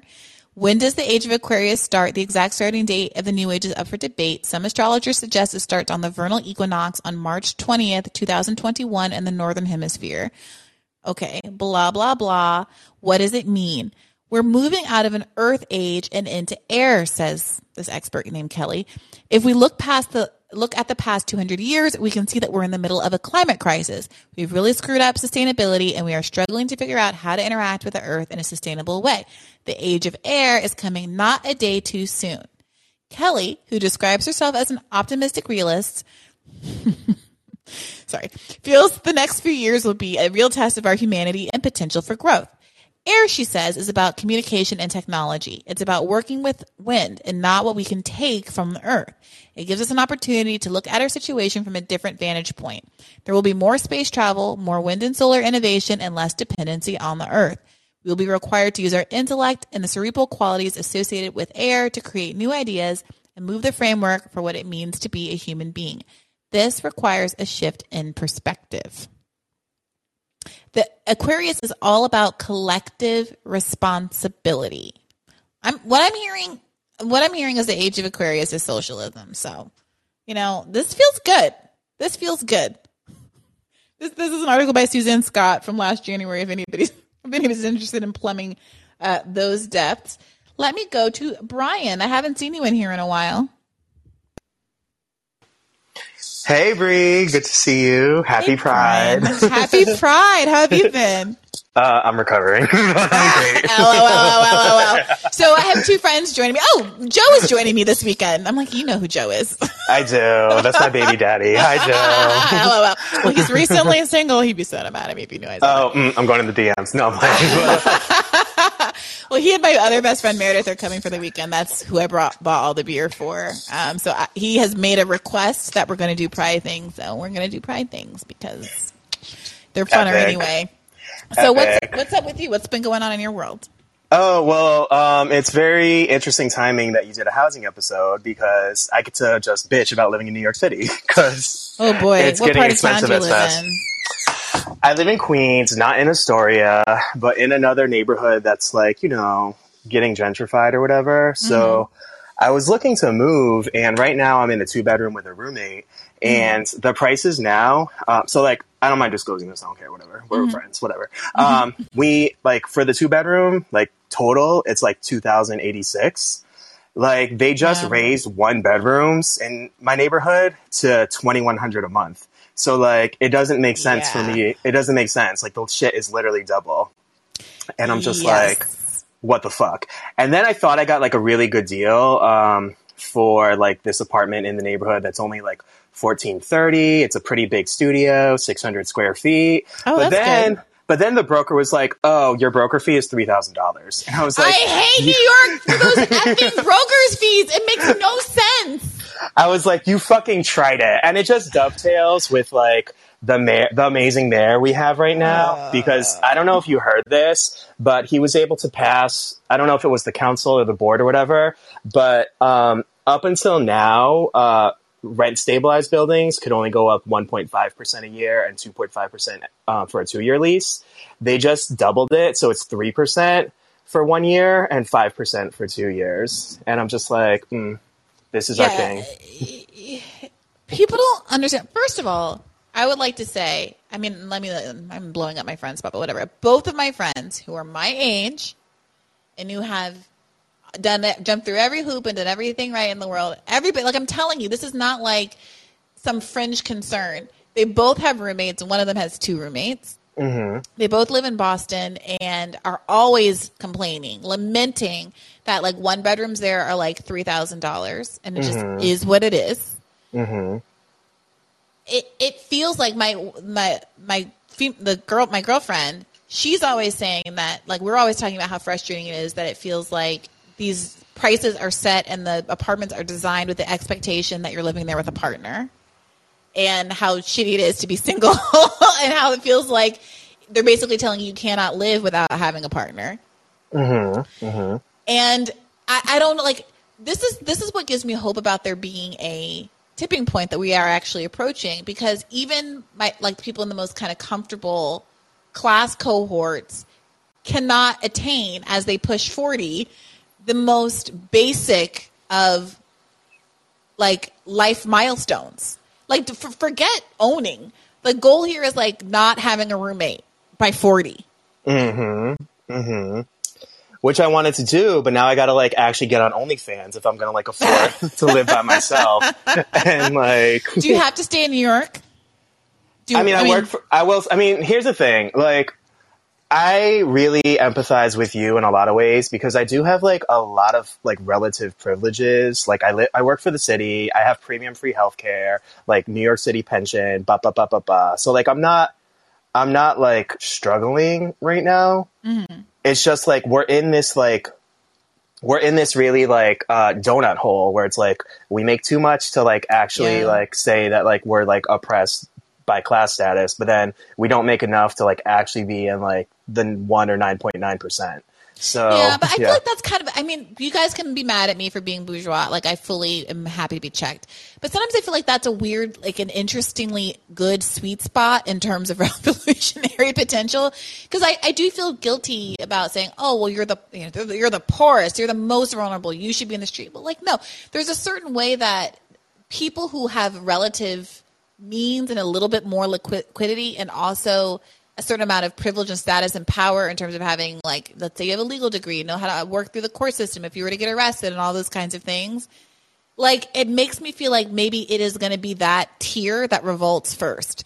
They have enough flexibility in their life and enough exposure to how the system could be and how some people are living to get very, very, very angry about it, and that sense of elite entitlement driving them that they might actually be willing to burn it all down because they don't own.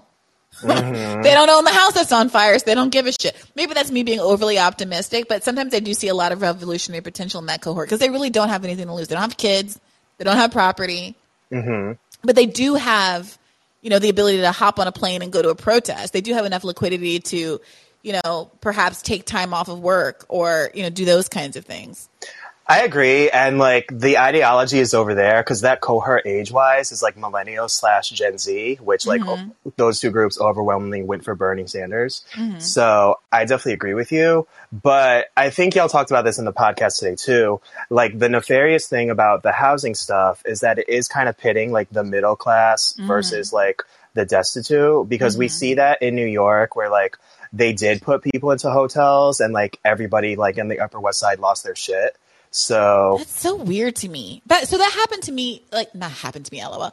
But in my old apartment during COVID, I'm pretty sure that they converted the hotel that was right across from my place at DuPont into homeless housing. And it like the only reason I know that is because it used to be only white people who stayed in the hotel. And suddenly, like, there was a front-facing balcony facing the front of my window. And suddenly I was like, oh, this hotel got a lot more diverse all of a sudden. And then I kind of figured out what was going on. Yep. And it was like a non-issue. Like, it was a non-issue. I don't know. I just don't understand. I mean, I understand that, I don't know, things can happen. But it's just, and with all that was going on, with all of us not leaving our houses anyway, with protests going up and down the streets, the idea that you would spend energy being mad that somebody found a house in a hotel that would otherwise be empty, I don't get it. Right, because it wasn't even the apartment complex; it was the hotel. Like it's not your house. It's a hotel. So, like, yeah, but like I had great French toast there too. Yeah. They talked about in the podcast like how what is it, equity that covers pensions, like buys up a lot of these places. And like, that's the thing. Like my mom is not like conservative with a hard C, but like when we were talking about like the general election in 2020, and I was not like I was not thrilled about Biden by any means, but like she was like, well, I don't know, Brian, because like I do think Trump is a dick, but my 401k is doing really well and I'm about to retire. And like the reason why these 401ks are doing well is because like they're, rigging the housing system and like getting into all of these like real estate equity assets and stuff. And I do think that it's sucky that like we're getting pitted against each other instead of like the 99 versus the 1%. Yeah, I have to think about who would be a good guest to talk about untangling that. Maybe like a Giannis type. Because that does seem to be a really significant problem. And it affects, like I just, I had my 15-year reunion, and there are conversations that I don't bring up anymore because kind of half of us are in one kind of social situation and the system is working for them, and half of us aren't. And, some of us are in $8,000 a month San Francisco apartments. Holy fuck, how? And some of us have two roommates. Oh, because they work for Facebook and they get... Oh my God. My roommate's ex-boyfriend worked at Facebook. Their perks are amazing. Like not only do they get a salary, but they get catered lunch and catered dinner, free gym membership, open bar. Like they basically like don't pay for anything except like their rent. Like it's like insane.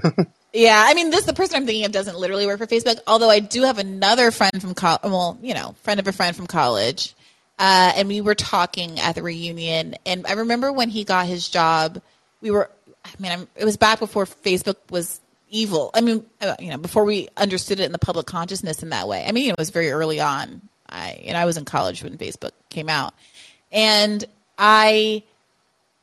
we were all jealous of him. Like he got the job at the cool company right out of college when startups were just being invented and all that stuff.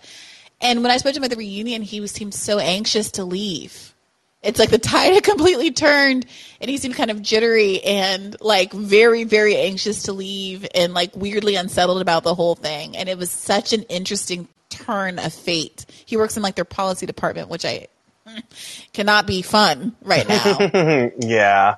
I don't want to take up too much time, but I'll just close that I do think that like we need to get Eric Adams out of here in 2025. So for me, the most salient point, like the elevator pitch is this motherfucker raised our rent. He's got to go. Amen to that. Amen to that. Like let's hope the left can get together by the next election season, huh? And not have another disaster crossed. Like we had the last time around. Yeah, but I hope you have a great weekend with Joe, and tell him I said that like I'm single as well. No. I will. He's about to be so mad at me, but I definitely will. I'm kidding. Have a good night. You too, Brian. Bye. Bye-bye. Okay, let's go back to the front. Michael, how are you doing? I'm doing great, Brianna. Hello. I had a bunch of other much more relevant and gracious and thankful comments about today's episode because it was a great episode. But let's get the skinny on Age of Aquarius, right? So, as an Aquarius sun, Virgo moon, Scorpio rising, with 0 retrogrades in my chart, I feel like I am the poster child for the energy of the Age of Aquarius. Are you guys ready? But we are an air sign. And as such, it gets like this sort of interesting combination of traits that like the horseshoe dude bros of America would call feminine, but that really aren't, like things like reading or like like technology, communication. So it's really more like those sort of just general traits, energies, but also like when you talk about ages and sort of shifting out of the Piscean era and into the Age of Aquarius, more being that like when you talk about sort of businesses or countries or global movements, that they will be sort of characterized by the energy of Aquarius. So characterized by thoughtfulness about like the interconnectivity of different systems, or like I said, like advancing technology, innovation, sort of people first thought is also often attributed to kind of the quote unquote water bearer aspect of being an Aquarius, like being very like personable and whatever. But yeah, I'm fully with you. I have literally my number one claim to fame, number one claim to why I'm a socialist, is because I just feel like it's in my birth chart, and I just feel like it's coming, and I just feel like it's unavoidable. Yeah, and that I'm you. cool Yeah, with that. go ahead. No, that's it. That's the Aquarians are great. As a fire sign, I am inclined toward air signs. I would not recommend dating them.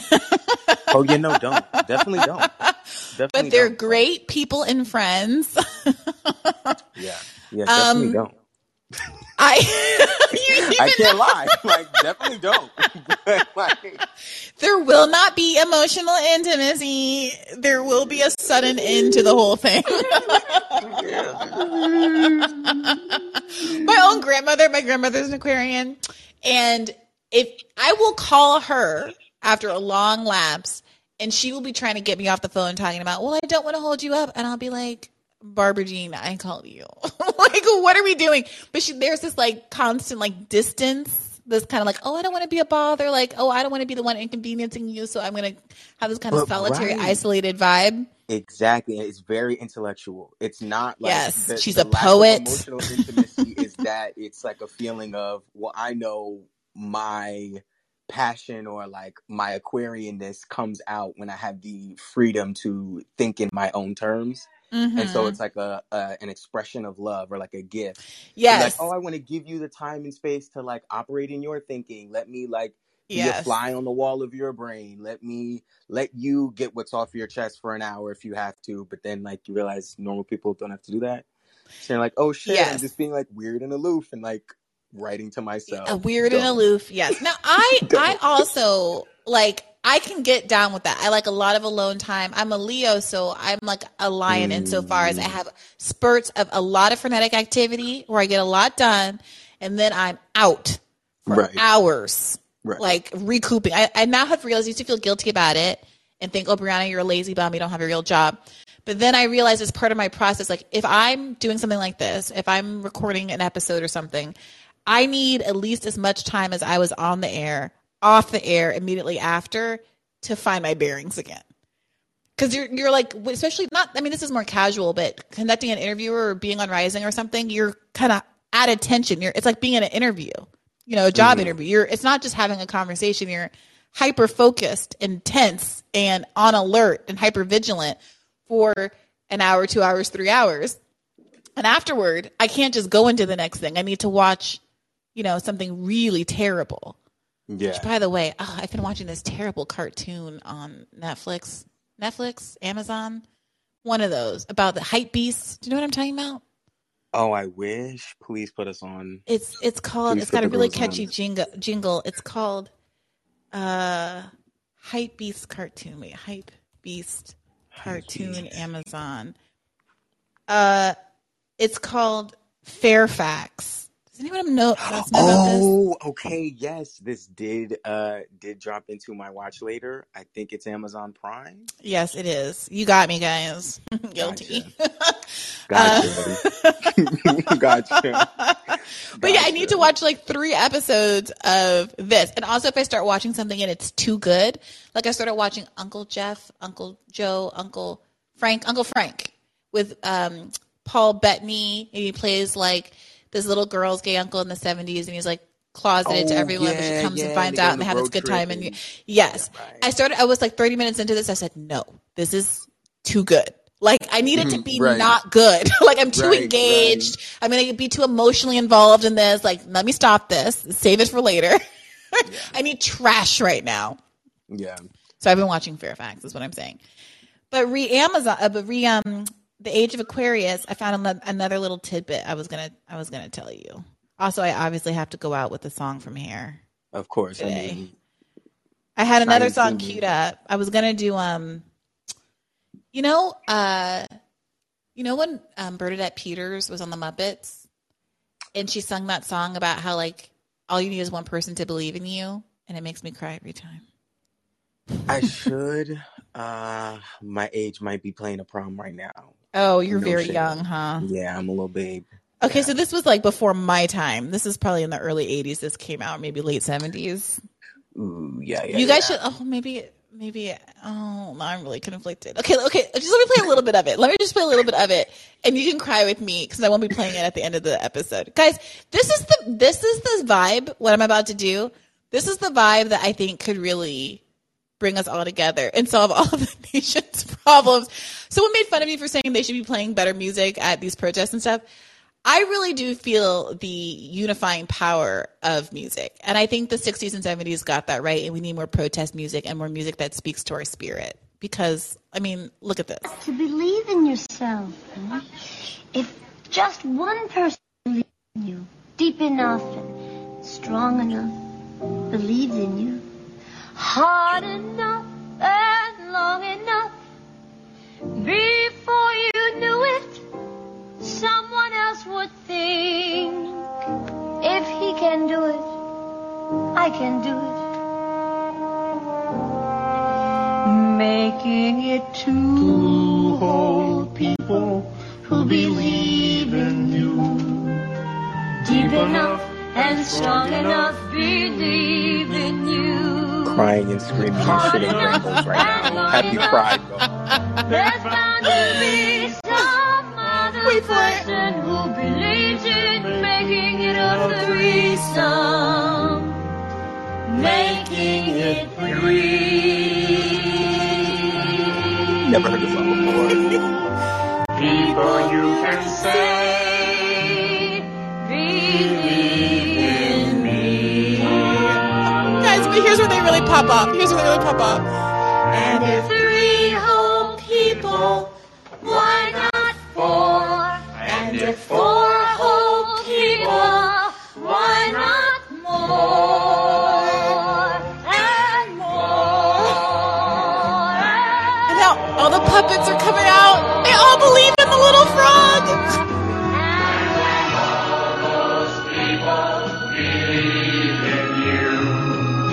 Deep enough and strong enough, believe in you. Hard enough and long enough, it stands to reason you yourself would start to see what everybody sees in you.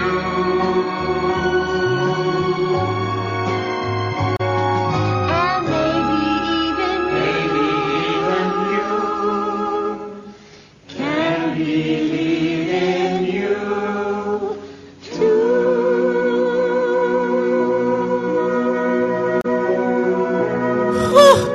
Okay, all right. I know I'm being extra. I know I'm being weird. No, for the children. No, really. Soft vibes to the revolution. Really. It's the ticket. By the way, when Joe and Meredith in town, we play a game sometimes where we just play sappy, dumb, nostalgic shit and make each other cry. One time Meredith had a breakup and I just put on like multiple Carly Simon records. Just drank out of a bottle of wine and sobbed. It felt really good, guys. Okay. Like, this is the solidarity I'm looking for in 2022. Like, truly. All right. Well, I appreciate you for tolerating me, Michael. Of course. And then just one last, like I said, just great episode overall on the house please. stuff. So many people that I think, even in the chat, like, I think I'd be like the fourth, fifth, sixth, something just moving like in the last couple of weeks. And like, yeah, no idea what's going to happen this next however long period, but you know, we're here. So yeah, I definitely think there's it would be super dope if you could get like a Giannis Varoufakis type or just kind of like figure out how do we, like, what are the sort of global examples to sort of how to leverage a movement build in this moment. I'm even kind of like been thinking out loud and like imagining like what's like an Arab Spring connection with this. Mm-hmm. But yeah, I definitely think there's a there, to quote you. And last random update. So call in with this clipping feature, right? Mm-hmm. Like any love, anything, or are they just saying like screen record? And I haven't asked about it. I see Charlie in the chat. Charlie, who works for Call-In. I haven't emailed you about it, and I'm not trying to call you out, but you hear that people are calling for the clip feature. I will say I do think I could get more. Like now, if there are a lot of people in the episode does a certain amount of numbers afterward. But before with the clip-in, I felt like I could kind of generate interest in an episode, even if there hadn't been a lot of people in the room initially, because no one wants to like click on a link and come over. It's having like the little audiogram, being able to play a little video on Twitter was very useful. So, Charlie, you see the people are clamoring for it. Just putting that out there. And any other call-in employees who might be listening. All right, thank you, Michael, for that reminder. Thank you. Keep the faith. Keep the faith. All right, let's go to the back of the line and talk to Derek. What's on your mind, Derek? Ooh, Derek wasn't ready. Here he comes. It was kind of scary. You got to be ready, right? Everybody's got to look alive. It's like, oh shit, she's gonna say me. All right. Thanks. Keep up the good work, by the way. I'm a fan. Thanks, Derek. What's on your mind this evening? All right. The answer to are we radical enough is no, in my humble opinion. I don't think it would take much to transition to a more effective kind of movement. But people are going to have to, I think, leftists, progressives / revolutionaries are going to have to acknowledge that without independence, they're dead in the water. They're not going anywhere. Their influence is easy to contain and dismiss. So I think a transition has to be made from having a mentality of confronting like everyday people to converting. What does that look like in your mind's eye? Well, instead of, if you come across an independent or a libertarian, instead of assuming the worst, you assume the best and work from there and try to find, issues that you're on the same page with. A lot of independents and libertarians are very passionate about all kinds of issues that leftists, progressives, revolutionaries, at least say they prioritize. So, moving on from there, I'd say everything's got to be on the board. All possibilities should be considered. If that means infiltrating the Libertarian Party, I think that would be wise. I would recommend. You've got the structure there. Movement for a People's Party does not. Green Party people, you can barely get them to chit chat about anything. They seem to be very content with losing. But why? Let me ask you this though.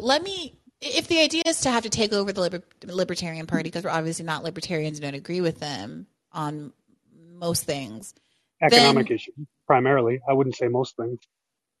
I mean, having done this show with Robbie, I really do appreciate that there is overlap with foreign policy, but you say that we agree on economic issues, but there's a pretty big difference between let's just get rid of the government, let's get rid of the EPA, the markets will test our medicine for us. And I'm saying we don't agree on the economic issues. Okay. I'm sorry. Okay, good. If I misspoke, my fault. Sorry, my bad.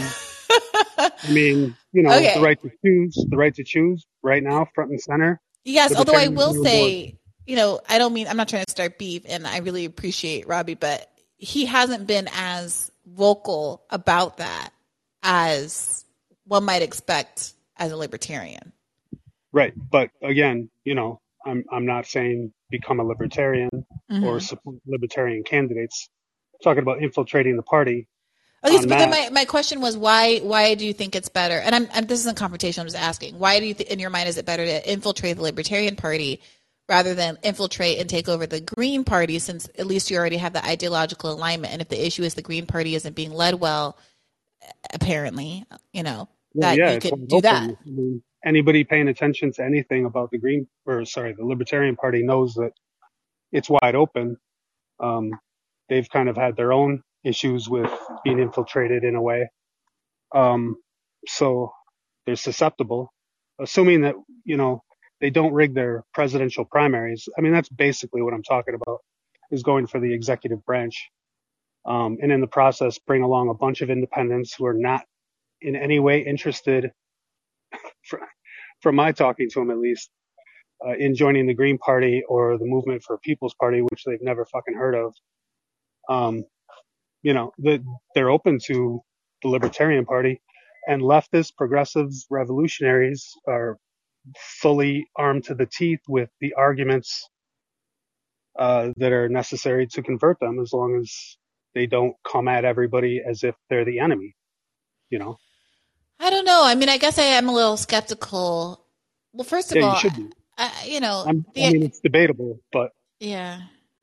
No, anyway, I hear sorry, you. I'm not saying like no. I'm just trying to work it through in my head, because there's some period of time where you're very much in the minority within the Libertarian Party.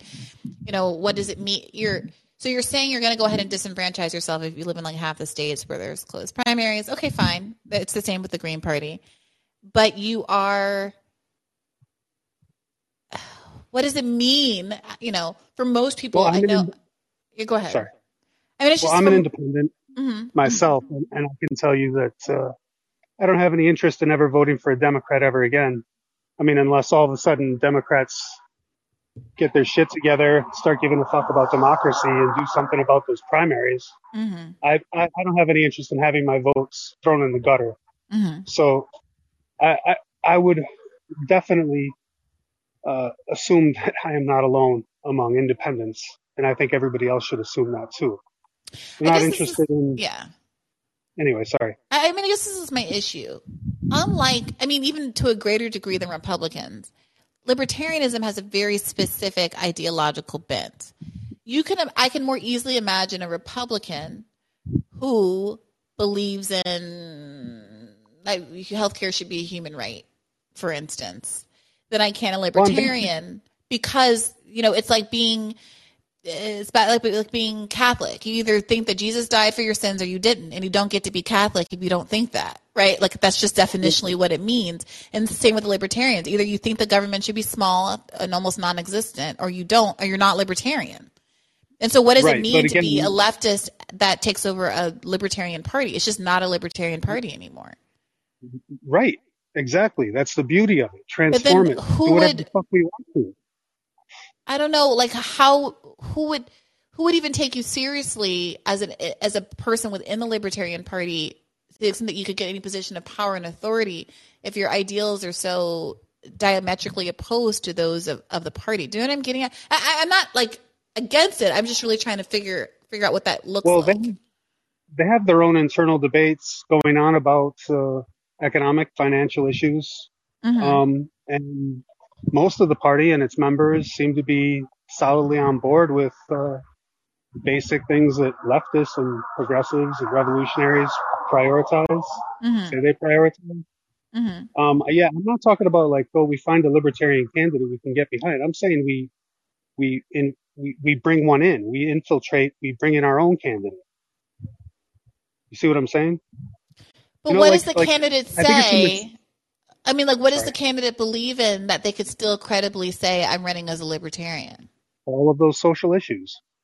And then enough of an economic, financial angle to at least sound fucking reasonably connected, I would say is the best possible opportunity. But I think even that's expendable. As long as our votes are counted, they've got the structure all over the country in every state. They've got numbers. They've got independents waiting on standby, which we could bring in as well. A lot of independents don't want to bother unless they see the numbers. They know it's a waste of time with a party that doesn't have any structure and doesn't have the numbers. You know what I mean? But if we could, go in, I think the big mistake is, and I think there's a good reason, our K through 12 curriculum just did not cover the progressive movement in any meaningful way. So like pre-NPR, that's what progressives did. They infiltrated, you could say both parties, but before progressives left the Republican Party and entered the Democratic Party en masse, that was a disgusting, repulsive piece of shit party. Not that it's all that great now, but their history. They fought tooth and nail to prevent women from getting the right to vote. They were pro-segregation. That's basically the pro-slavery party. with KKK marches. So, I mean, it's not like it's never been done before, you know? And within a very short period of time, that infiltration led to massive change. You know, there is no FDR without the progressives that entered that party. I think that's pretty obvious. I don't know. But I think a lot of this stuff's debatable. I just think we're not ready as long as we're not even willing to like debate certain things or argue certain things, consider them, you know? Yeah, I mean, I'm not opposed. I'm just asking, so like for me, let's say okay, I'm on board. What does that mean literally for me? That means you become press secretary for the candidate, or Okay, you well, you just become said the this isn't candidate. about finding a good candidate, but now you want me out here being a mouthpiece for someone I absolutely am not going to be agreeing with. I mean, Why? look, so You're for you're, in, example, you're because insisting that the candidate isn't a leftist or isn't a progressive or isn't a well, no, revolutionary. here I'll tell you why. Because with a core issue for the left for the last 5 years, for better or for worse, has been Medicare for all. You're telling me that there's a libertarian candidate who's going to believe in massively expanding our healthcare, our government healthcare. Yeah, we bring them. Yeah, we supply that. What do you mean you supply that? I'm saying that's part of the infiltration is we bring in a candidate and run the Well, wait a candidate minute, okay, but just within a the second party. ago you said it wasn't. I'm confused. I thought you said a second ago that it wasn't about finding a libertarian candidate to get behind. Right. I'm saying it's about finding our own candidate and running them as a libertarian candidate through the primaries. And okay. And, you know, even if we don't have a chance of winning, we still have way more visibility in pushing these ideas, you know, and we could coordinate this with trying to get the League of Women Voters to you know, sponsor / mediate any presidential debates or debates just among libertarian candidates. And you don't expect there to be hostility from within the Libertarian Party against this person who's an Yeah, obvious interloper. Jesus Christ, they're leftists such fucking goddamn bubble people that they can't handle it though. You Well, know? I'm asking, like, realistically, we saw what happened with Bernie trying to run within the Democratic Party. Is it going to be that kind of opposition? That's not a reason not to do it, but realistically speaking, Bernie wasn't successful. Leftists haven't been successful within the Democratic Party. Do you have the feeling that libertarians would be more open to this kind of a candidate than the Democratic Party I was? think they'd be just as hostile or less. You know, and I think there's a better chance of actually winning a primary. The one party we definitely do know there's no chance in is the Democratic Party. So, you know, any arguments that people are giving with Dem Enter, Justice Democrat, whatever kind of delusions that people have out there, I mean, they made it clear, crystal clear. We're done. They don't want us. They're never going to count our votes when it comes to the executive branch, you know, which means the judicial branch, basically the same thing. So.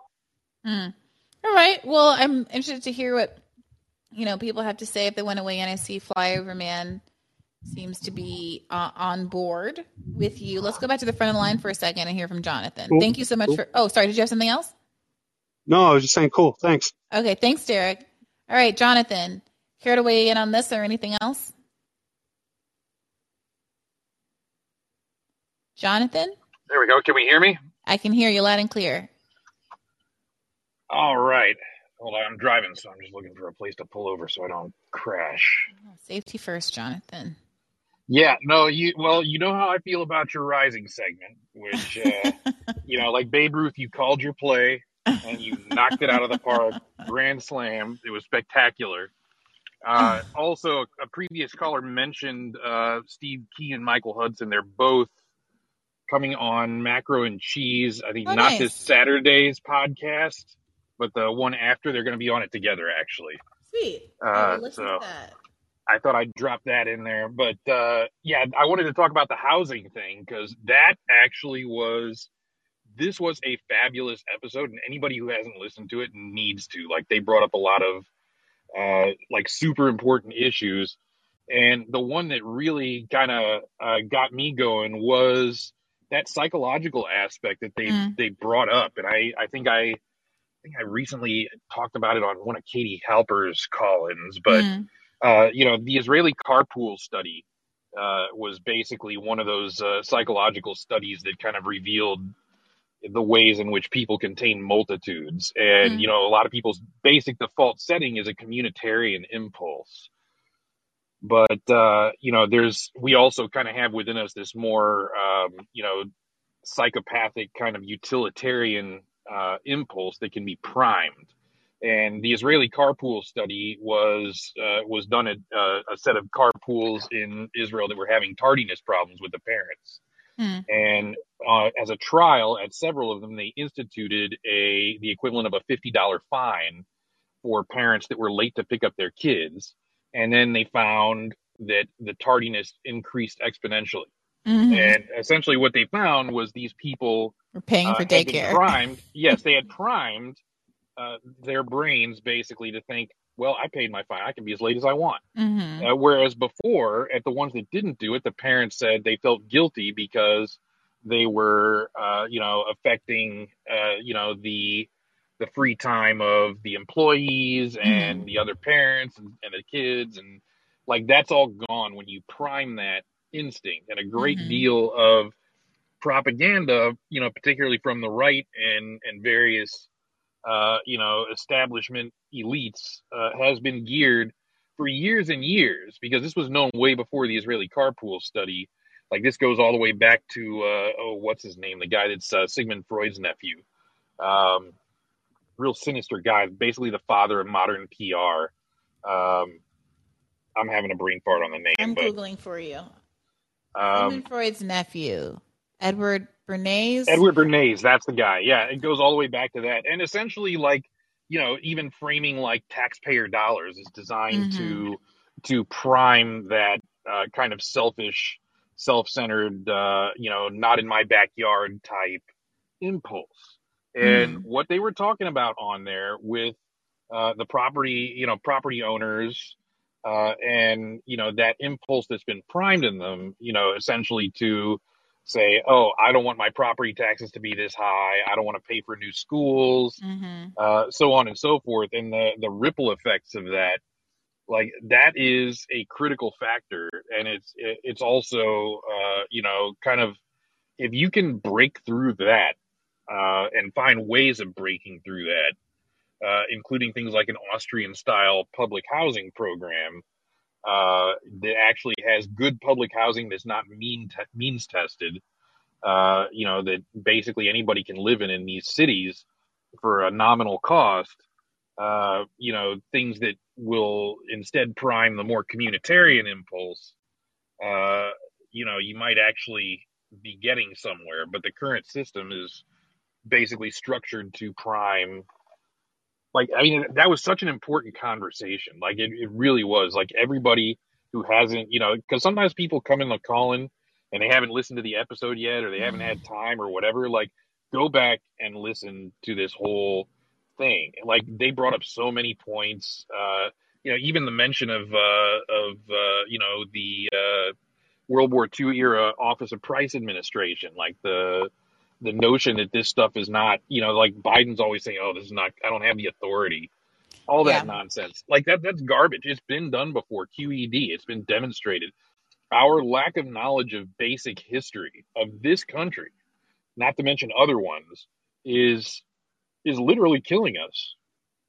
But yeah, this was fabulous. Look, I appreciate you saying that, because, you know, I've talked in this show about how I feel a push and pull between, you know, feeling like there's topics that I want to cover and are of interest to me, but then a current news thing happens. I know probably people expected me to do an abortion episode. Monday's episode will be an abortion episode. Yeah, but like, I wanted to talk about this. When we're talking about this, I already reached out to guests. I want to talk about this, and wanting to have episodes that are fun. And, you know, there's a mix of, you know, 50% hard, you know, politics interviews, and 20% culture wars, 20% pop culture. I mean, like, there's like this weird mix. I'm trying to get the balance right all the time, knowing that as much as like people need their vegetables, I also personally listen to podcasts because I want some levity. And I thought that this might be a harder one for folks. I mean, it's longer. It's got names of people that mostly you don't know, except for maybe Rebecca Parson. And I wasn't sure if it was, it's not the kind of episode you put out because you want it to go viral on YouTube. I'll say that. But I'm glad that so many of you seem to have appreciated it. And I really, really enjoyed it as well. I really thought the guests played their different roles very, very well, and each brought something very different and important to the conversation. Yeah, it should go viral because, this was an intellectually stimulating and fun and educational. Like, I came out of there just feeling better and, more knowledgeable, and like I had a better understanding than I did before. And I think most of us are frankly here because we like the particular palette that you have put together in terms of your episodes of, serious, topical, timely, and, deep dive, fun and entertaining, all of that stuff. Like, we're mostly all of us here because we like the distribution you come up with. We love it, actually. So just trust your instincts. They're great. Well, I appreciate you saying that. I really, really do. Thank you, Jonathan. No problem. All right. Travel safe. Keep the faith. Will do. All right. Let's see. I feel like so much pressure to pick. How about let's go with Shelly, because you're at the front and I'm trying to work on this gender balance here. How are you doing, Shelly? How are you? I'm doing very well, thank you. What's on your mind? I've had a couple of direct messages that wanted me to bring up, if you happen to call on me, since I was somewhat ahead in the queue, to mention Matthew Ho and how yeah. So I shouted him out in the call in the radar today. I saw that. I really appreciated that. I know I need to have him on. I'm off. I'm going to be away next week, and I'm a little concerned about the timing of it. And I was trying to think if there's a way to squeeze it in before I leave on my trip on Tuesday. Let me see what I can do. Because again, I filmed 2 episodes today because I was hoping not to have to film over the weekend because my friends will be here. But I might be able to do something on Tuesday before my flight. Like an emergency call-in, Maybe you can get him for that, and because you're trying to work him in a a timely manner, because it's like prescient now. So maybe that. I wonder, has he been on any other lefty news, like any of the people who have like daily shows? Like, I mean, everyone's got the holiday, but Breaking Points or TYT or even I don't know, whatever. Breaking Points and TYT don't cover things like that. I mean, they have. Did they not? I mean, Crystal used to do candidate interviews and stuff. And what's his name? Sam Cedar. I feel like he does candidate interviews sometimes. No. No, I mean, yeah, they do, but they're kind of more of like the same people that would vote for the Iron Dome. They interview them. Okay. Yeah, I know.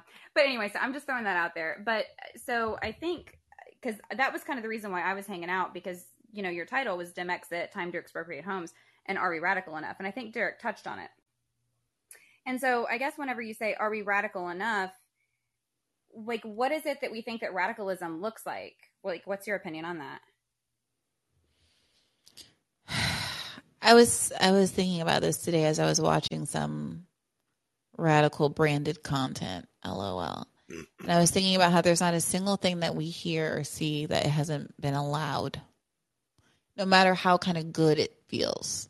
Like, I think about people I really, really like and whose work I really respect, who have books that have done well. And I think to myself, would this have been allowed if they thought either the book was that radical or if they thought people were going to take it and act on it in a radical way? And maybe that's too cynical, but I had that thought today. I forget what it was that I was watching or reading.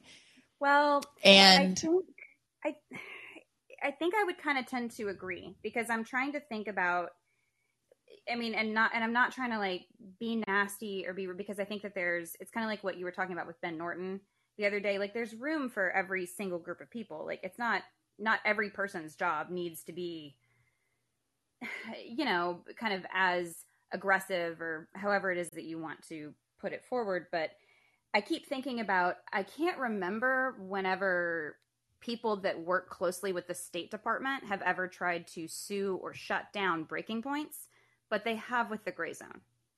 Yeah. So I feel like there's one group of people that is actually challenging deep-seated state power, and there's another group that they allow, and they don't mind. Yeah. And I so mean, what is it? Yeah, go ahead. No, please. What is the saying? There's some saying about that. I just couldn't think of what it was. It's like it was on the tip of my tongue before. I'm sorry, now I've forgotten it. But I agree. So I was thinking about that. You were asking me, what does it mean to look radical enough? I guess it means, to keep going and keep pushing the envelope until someone starts to try to shut you down. But more concretely, that's for me from a kind of a media perspective. I think about the fact, look, I don't know if it's a thing. Maybe I'm just not interested anymore. But I haven't picked up a single Twitter follower in over a year. Not one. Well, Brianna, I think that if I had to weigh in on my opinion, I don't have any evidence for it. I don't have anything like that.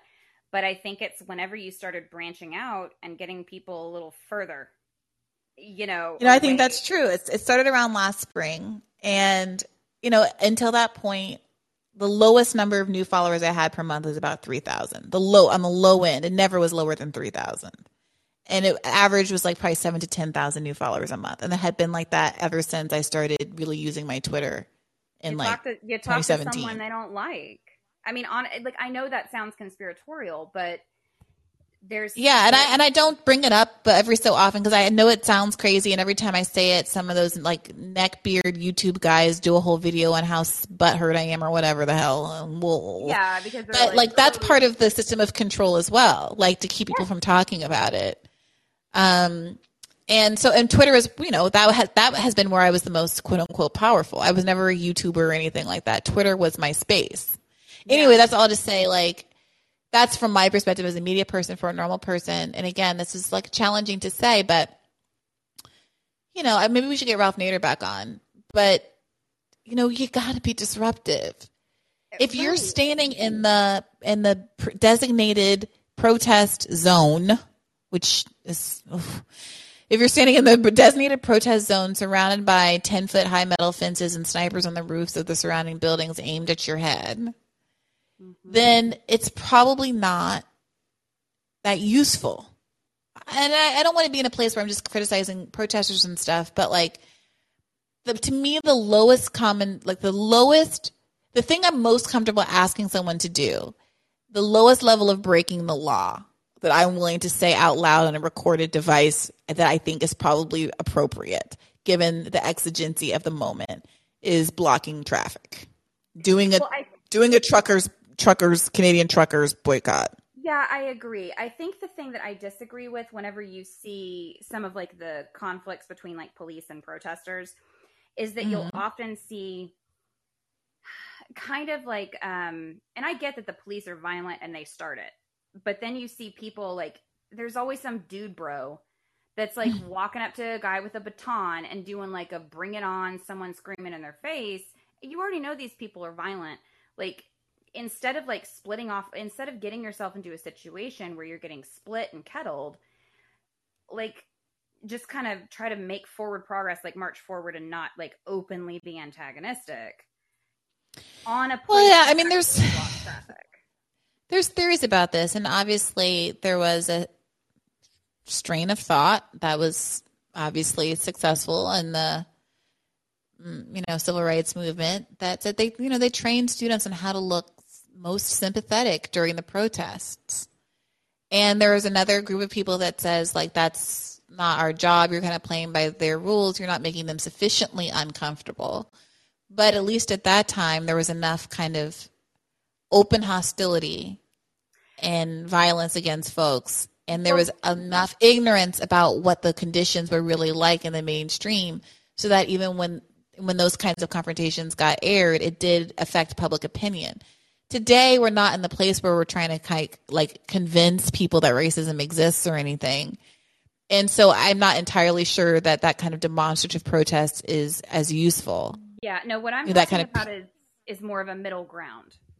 Like, it's not necessarily that a couple of people break out and choose to instigate violence. I'm talking about that if it happens as a group, and it's like a known thing. So it's like you have a decent middle ground. Like, you're not coming in there to look weak, but you're not executing any type of pushback until, it's kind of like, okay, now we go.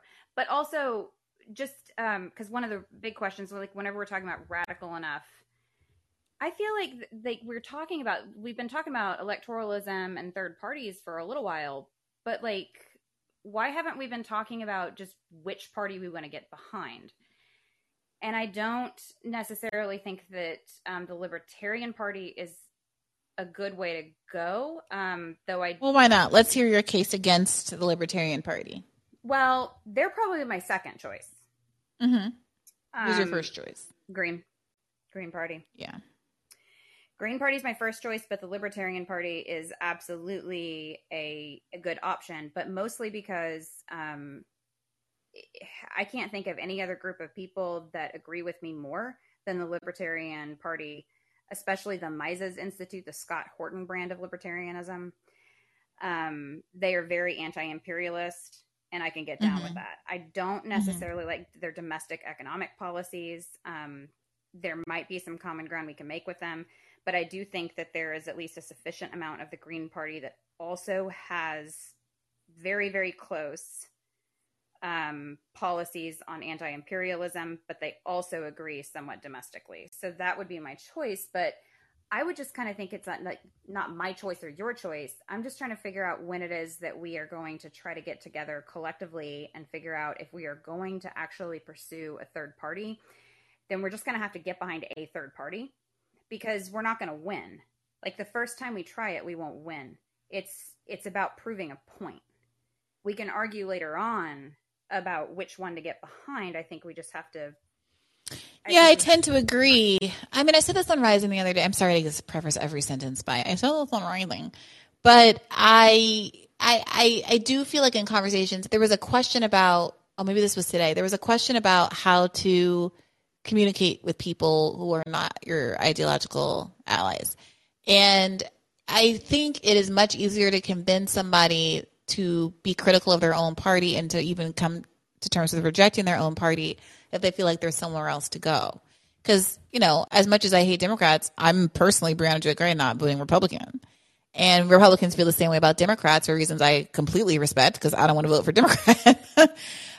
So the conversation can get like weirdly defensive unless there's a landing zone for us both to meet at in the middle somewhere.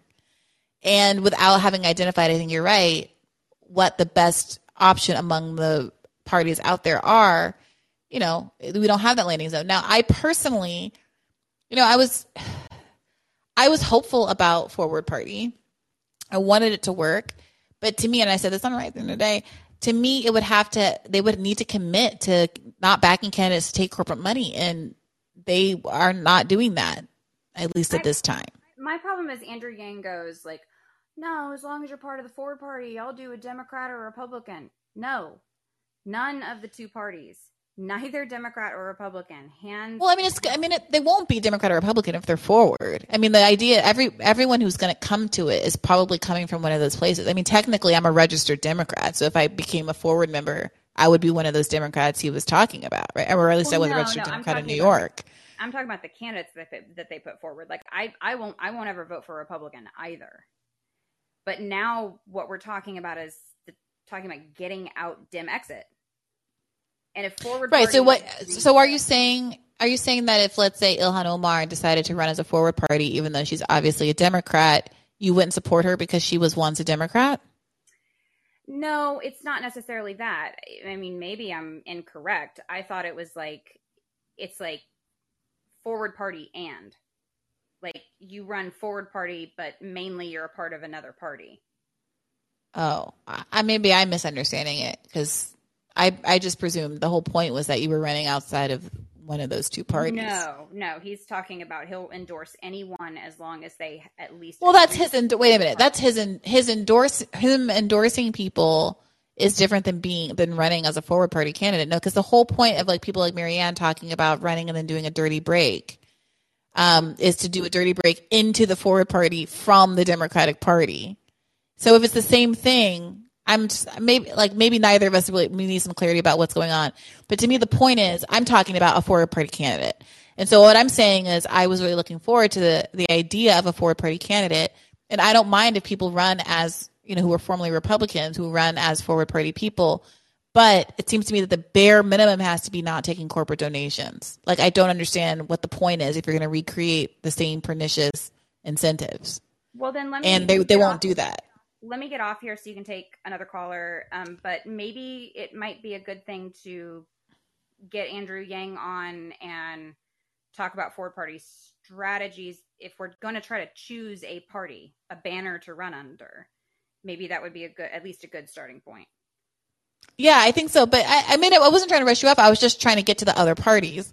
So forward party aside, to me, Green is an obvious go. And sometimes it does frustrate me the way that people talk about Green Party, like, oh, it's got these flaws, therefore I'm going to completely abandon it, when none of us, I'll speak for myself, I certainly haven't ever tried to meaningfully participate, help in any way, take a leadership position, offer my services as I've never done. So for me to be like, oh, I'm more excited about Andrew Yang's party or to start something from scratch or MPP, when Green Party has been there, like working, trying to get ballot access, like holding ground for all of these years, and plus has the best platform without any compromises of anybody out there, including Bernie Sanders.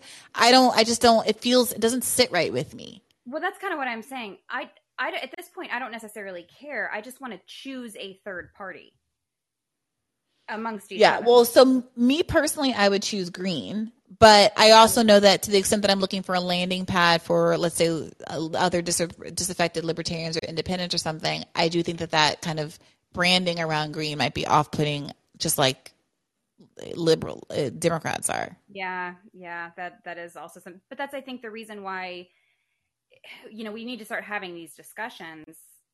If we're going to be radical and we're going to be serious, then we need to start actually talking about them and, maybe having some of these like tough discussions about what we go with. And it might be disappointing to some people, but if you're talking about the strategy is to make a push to show dissent and to break power, then you just all go under the thing that people can at least agree on.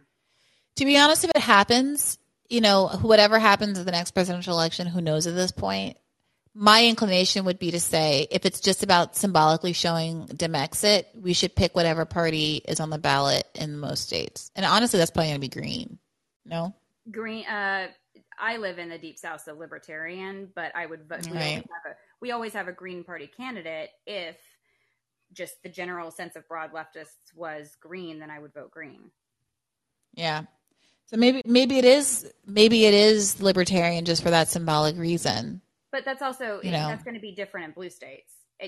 I think the bigger point is that are Libertarians not on the ballot in blue states? I thought the idea was that they had enough financing that they were pretty much on the ballot everywhere. I thought that was Derek's point. Yeah, they do. But that's another thing. Like, I don't know enough about it. I just know that there are always libertarian parties in my state, in the Deep South.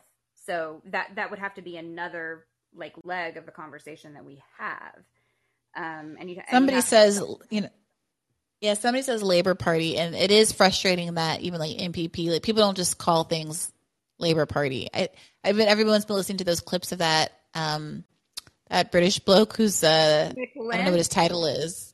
Sorry, Mick Lynch. He's the head. He's like trade union. Yeah, he's great. He handles all of the questions about being a Marxist and what your political ideology is so beautifully. In a way, it could come across as a dodge, or being evasive about your beliefs in a way that could be off-putting to me as someone who, does like left politics. But it's something that, it's a really important skill. It's got that kind of burniness of being able to toe the line without seeming like you're being sneaky and evasive. You got to try to find, I think there was a poll that was taken recently that basically beforehand, most people were against the rail strike, and just Mick Lynch's media tour put him in the positive to where now it's not like a 10-point majority, but he basically did like an 8-point flip just from his media tour. Yeah, I believe it. Look, people always talk shit about me and feeling like there's so much power in comms, but I see it all the time. I see it all the time. So lessons to be learned from him. Thank you so much for calling in, Shelly. Bye, Bree. Bye-bye. I'm going to bring up, so here's the thing. John is saying interesting things in the chat, and I'm inclined to call on him, but I'm seeing that Red is at the front, and also I don't remember seeing this avatar ever, so let's maybe end on Red. Red, unmute yourself and let us know what's on your mind. Ew. Ew. How you doing? Oh, just got it on working. I'm all right. How you doing this evening? I'm doing okay. I'm still working, LOL. Couldn't be you right now. I need this downtime right now. I've been pissed off since last week. Yeah. With all this shit. Man, I just want to say right now, everybody, get out. If there was ever a point in time for people to just look, if y'all needed like that flash from like that movie Get Out, just overturn from Roe v. Wade, it's the damn flash. Get out.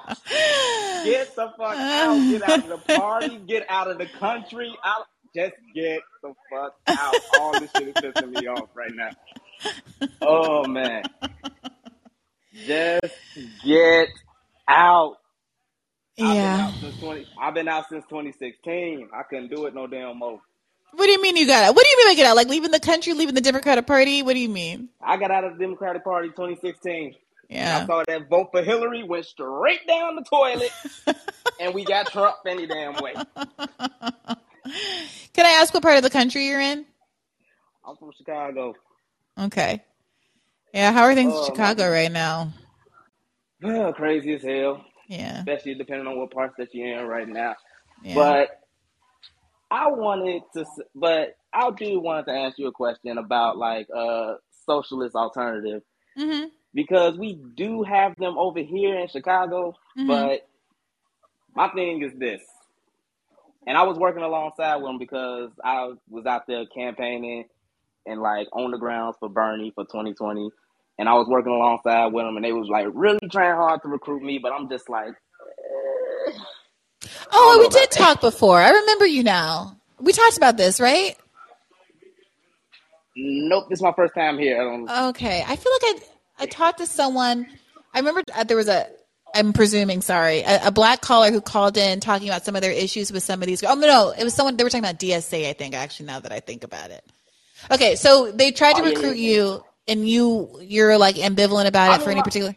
My thing is this. Like, I live on the west side of Chicago in the Austin neighborhood. So, like, everybody always talk about the south side, but the west side got, like, some of the highest murder rates and just, like, everything. So, Austin, West Garfield Park, East Garfield Park, even Humboldt Park for all the Chicago people out there that know it.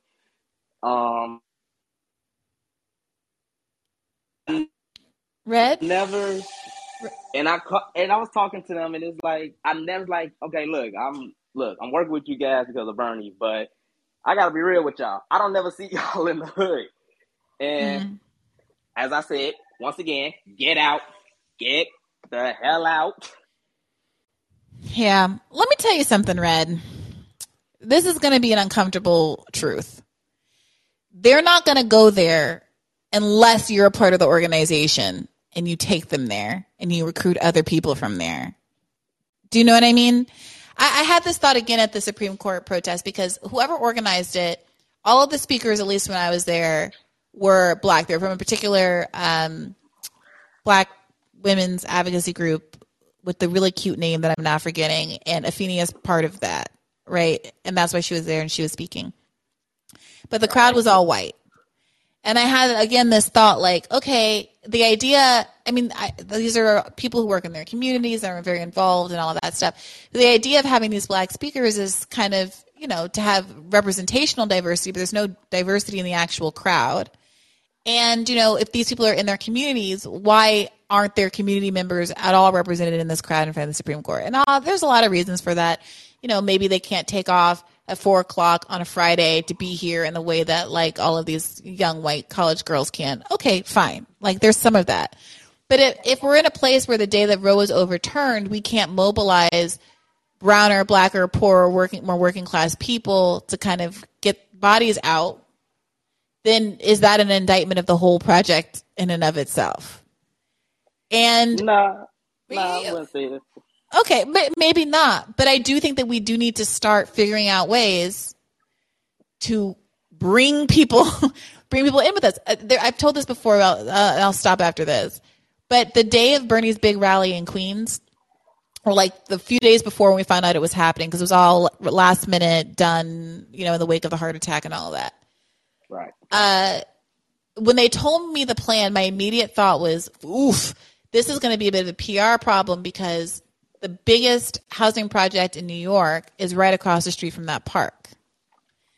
And there needed to be, in my view, some effort to reach out to the people who live there, let them know what was going on, get some community buy-in. So the story wasn't, 20,000 white people from Manhattan descend on Queens Park, leave mess, cause noise disruption, ruin Little League game, et cetera, et cetera.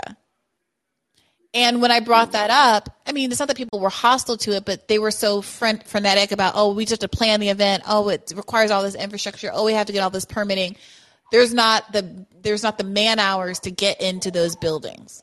And my thought was, it's New York. It's concentrated housing. It's so much easier to walk up and down these halls than to waltz through some neighborhood in Iowa in terms of how many people per door. There are concerns about getting into the building, but you're telling me that you're the Bernie campaign trying to lead a populist movement, and you can't find anybody who has a relationship with the people in these buildings. And you know what? My boyfriend at the time, here comes this housing attorney again. He used to work in the housing, he used to work in Queens. And his first ever client lived in that building. Moreover, there's a large Bangladeshi community, I think, in that building. And one of our women in the video department, whose family is from Bangladesh, had done a project for Bernie on a family that lived in that building. That was the same family that my ex-boyfriend had represented for housing reasons. So I'm like, okay, I have me personally 6 degrees of separation. I know a whole ass family in this building by proxy. And you're telling me that no one can figure out how to partner up with just a few people, linger outside these doors for 2 days, strike up conversations, figure out if you can get some allies in the building, one who can let you in and walk up and down unlocked doors, and also talk to whatever community orgs that have a relationship with them to get some buy-in from the community and get them to want to come out and join the crowd and provide some incentives for that, and also talk to them for Bernie. There are thousands and thousands and thousands of people who live in these housing projects, and there wasn't an appetite for that. So what I'm saying is these white people, I'm sorry, I'm just going to say this because I'm bougie as fuck, but a lot of these white people are just not in the mental space to go in to a building like that, in a situation like that, and actually talk to people. They're just not in that mental space. And it needs to happen. And unfortunately, I think it's going to happen when people like you join organizations like that and spearhead those kind of efforts. It sucks. I dragged them motherfuckers through the hood with me. I told them, I was like, listen, this is an untapped resource right here. Yeah. Y'all gonna be all right. But I told them, I'll be like, look, if it makes y'all feel better, I'll be up front. I'll knock on the door. I'll talk to people. I'll make sure I'm comfortable. And if I'm up there, if I'm talking to them for more than 30 seconds, then that's obviously they're interested. Jump in. Mm-hmm. But what I'm saying, because it's just my thing is this, is because when we was out there campaigning, people was barely even hearing for Bernie. We weren't getting nobody out there. We got motherfuckers out there for Bloomberg of all damn people. I'm like, how the hell is his sign getting up here? Started picking them damn shits up and throwing them out. But I swear to God, I was there. It was because he was at parks and fucking community halls and shit. I'm like, hell no, I ain't going. Yeah. For his campaign to be grand opening, grand closing, yeah. And it's I get Bernie wasn't taking corporate money, so all of his stuff was local ground. But when I was taking them to my neighborhoods and whatever, and they were still talking you got a good thing for this, why don't you do this more? I was like, well, I gotta kind of be honest with you. Once again, everybody get out of the Democratic Party, please, because this is what it made me realize for me. I've been living in my neighborhood for damn near all my life. So 15, 20 years. I'm only 28, so. Yeah. I've been living here all my life. Democrats ain't been doing shit. This shit still looks the same. Republicans ain't been doing shit. This shit looks the same. I am willing to give socialism a chance, but what is socialism going to do for the hood? That's what I need to know. Can I ask you, do you listen to... Go ahead, I'm sorry. And I heard some stuff, but I was only able to hear from like a Bernie standpoint of view. And it's like a funny story. When I was out there campaigning, I had stopped into my barbershop by myself, and the black barbershop scene is already a hostile crowd already. I go in here trying to tell these people to go ahead and vote for Bernie. And I'm just like, okay, how do I go in here and not sound like a damn commercial? So I just started talking. It was just like, I remember, because I remember seeing, it was back when Crystal Saga was on Rising. And I remember Chuck Rocha was on there. And he was talking about his strategy and how he's talking to Latinos. It's like, dude, just go in there and talk to him. Go in there, look at him for like 2 seconds, see something about him, and just try to relate. So it was just like, all right, hey, I'm here campaigning for Bernie. I did do like the traditional introduction, and they wasn't even trying to hear it. I just had one brother just looked at me, and I was just like, hey, you work at the station, right? You own it? He's like, no. I was like, okay, you just work here, right? He was just, yeah. And I was like, all right, somebody find me an owner. And then I was just talking both phones. So I'm just like, you're like an independent. I guess he's like a gig worker. That's how he sees his barbershop. So I was like, you don't have health care. He's like, no. You don't provide, they're not your employees, so you don't have to provide them health care. So I explained to him, just like, in the Medicare for All, we have like a single payer healthcare system. You wouldn't have to worry about that. And that was enough. It got all the barbers' attention, because it was just like, okay, wait, how will a single healthcare system work? It'd be like, yeah, I'm straightforward with it.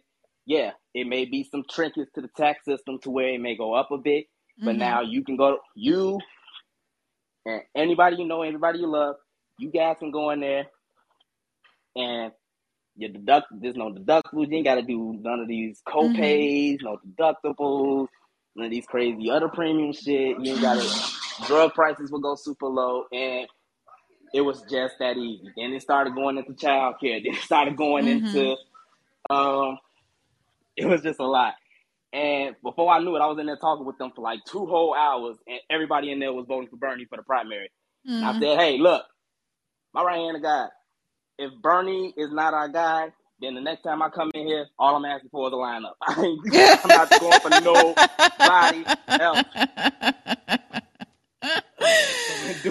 So when Doomsday came in, I just came in there and I said, line me up. And it's just like, hey, you finna just try to talk to us into voting for Biden? I'm like, dude, I'm handing in my black card right now. Biden just said I ain't black, so I don't vote for him, so I guess I ain't black. Red, you are a treasure. They had Detroit Red, now they got Chicago Red. You are such a treasure, and that's what people need. Like, I'm hearing you, and if you don't end up deciding to join Socialist Alternative, it's like such their loss. I'm independent, but I'm independent, and I've been. You should be leading. You should be leading. I'm not gonna feel right leading anything that I really don't know. And it's my only problem with Socialist Alternatives is that they are in the neighborhood, but they're like in all the gentrified neighborhoods of Chicago. They're like in Pilsen. And but look, someone's gonna have to tell someone where to go. No, there's nobody in the world who is gonna know, no matter how well intentioned. Even you going to somebody else's hood you're not gonna know where to be and who the people are. Everyone kind of needs an introduction, And so, like, some of it is a lack of initiative for sure, and that's why I told, like, the Bernie story. But some of it is, like, some of us are going to have to lead the way. When I was in Cleveland, let me tell you, and again, I'm nobody's I've led a Tony life in many respects. But when we were in Cleveland, there's something about when I'm in Cleveland that I feel very homey and comfortable. I remember doing some canvassing. I was covering Nina Turner's race. I wasn't technically canvassing for Nina Turner. I was just there in a journalistic capacity. But I remember they were trying to film a commercial for her while they were canvassing, and nobody was opening the doors, or they were like looking out the window and then closing the blinds because they didn't want to be on camera and they weren't trying to be on some political nonsense. Right. And when I tell you, I was strolling around. I didn't have the cameras on me because I'm just a reporter.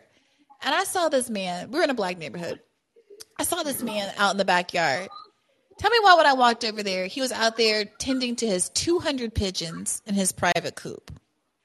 Now, 2 words to this man. That's not a person alive. In Cleveland, Ohio. There is not a person alive who has 200 pigeons who doesn't have something to say and doesn't want to chat your ear off. So 2 seconds later, I'm like, okay, like not 2 seconds later, 20 minutes later, I'm like, they're like, where'd Brianna go? Somebody comes back over to find me. And I'm like, you need to get Nina Turner back over here. And she ends up coming over, and this man and his wife, it turns out that the reason I went over there was because they had two signs in the front yard. I remember. All right, now I Do you remember want to tell this story on the podcast? Right, one for Nina Turner and one for Chantel Brown. Right, and they were kind of afraid to go over there because of that. But it turns out I forget if it was him or his wife, but one was for Nina, one was for Chantel Brown. But her going over there and just being willing to have that conversation, that was it. Talk to the man about his pigeons for a little bit. Frankly, it was fascinating. But and to me, that's the fun part. Like it's human beings. The raw grist of humanity is like I just don't got a lovely. I just don't got a political home. I mean, I talk about the policies. Yeah, I'm all for these policies, whatever. I just don't got a political home. It's just like, I mean, these all sound like good ideas, but who gonna do? Well, that's what I think makes you feel more trustworthy. That's what makes you trustworthy, that you're not some evangelist for a D or an R or a G or an I or an L or any of these political parties.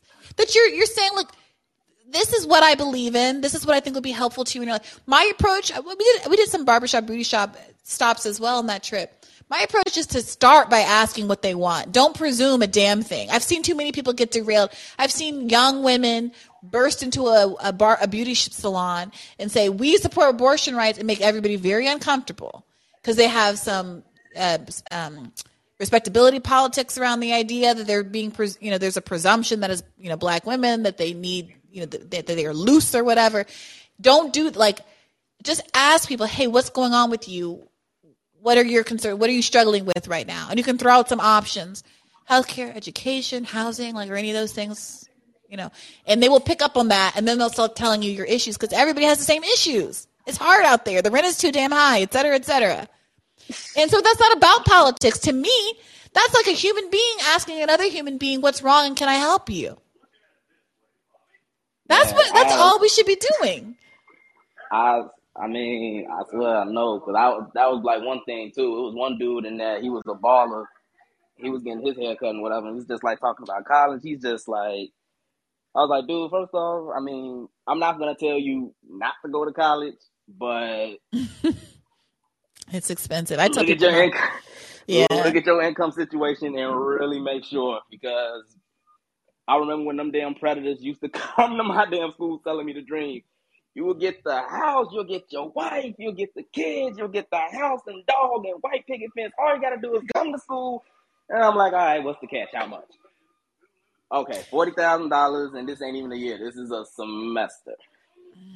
Okay, so how the fucking, you see where the fuck I'm at. How the fuck am I supposed to pay for this? Oh, we'll do just financial aid. All right, well, how much financial aid? Yeah, you get about $5,000. That's not even 10. So where the hell is the rest of this money coming from? Yeah. When I told them ironically, like, these niggas didn't even know about executive orders. And I was just like, y'all do know the president can literally sign away this debt. He can write it off. He can just write this off, and it's gone. It's done. We don't have to pay it no more. Yeah. Especially the way how it's like crippling us and holding us down. And he promised HBCU grads. I mean, most black people don't go to HBCUs, but you know what I mean. He promised specifically HBCU grads and still reneged. Right. I ain't even remember that because I wasn't even really paying attention.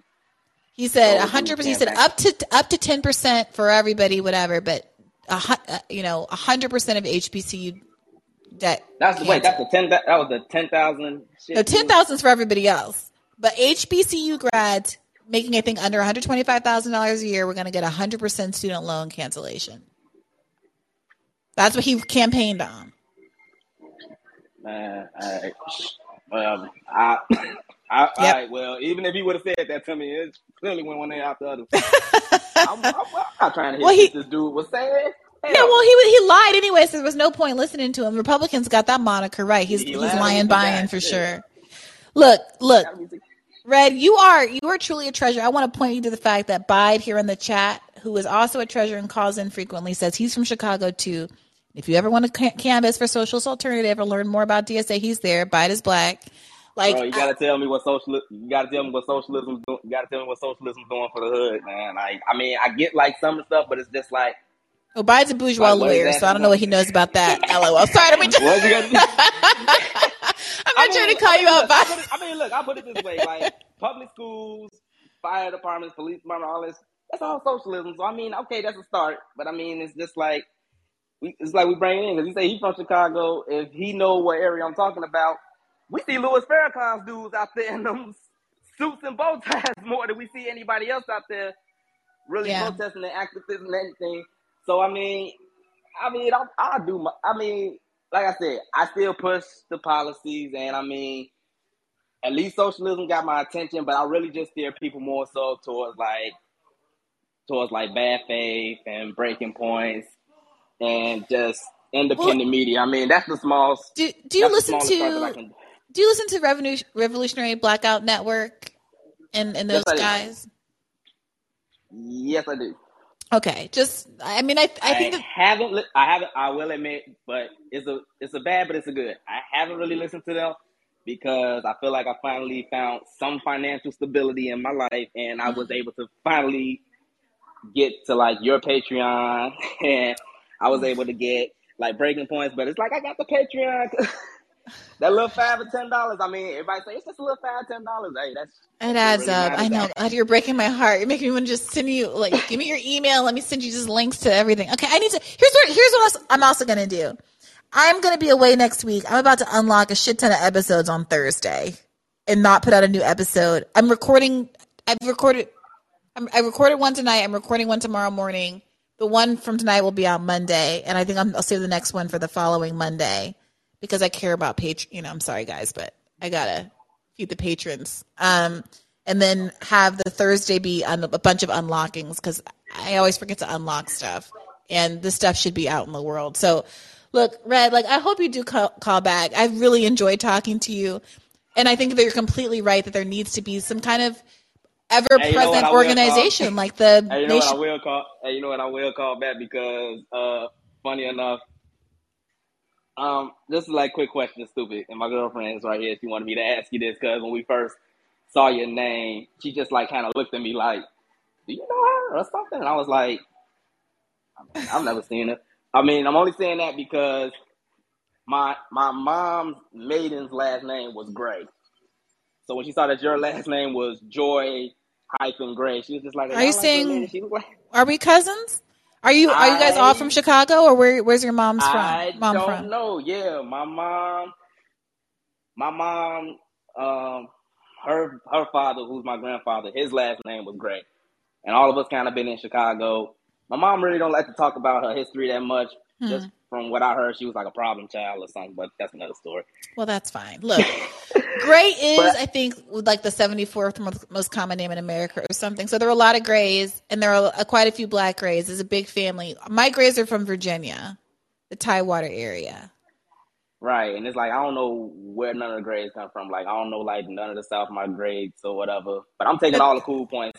But there are a lot of them. My dad was the youngest of 7. Like I got cousin Eric Gray who comes into the chat. Like we very well.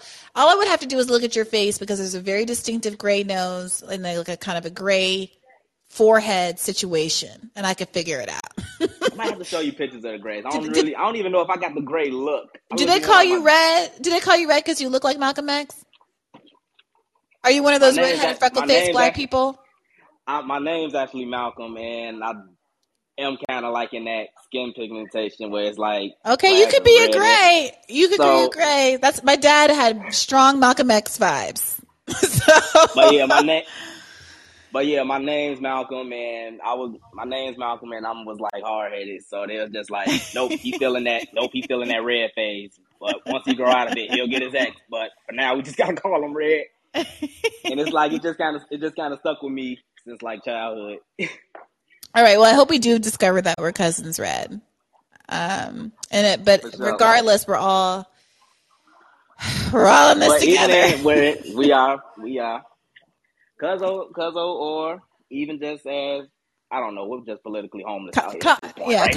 Cuzzo or comrade. I'm glad to know you, Red. Either way. All right, I go hold up. I gotta eat. All right, take care. Get some rest tonight. All right, thank you. You too. Keep the faith. Take care.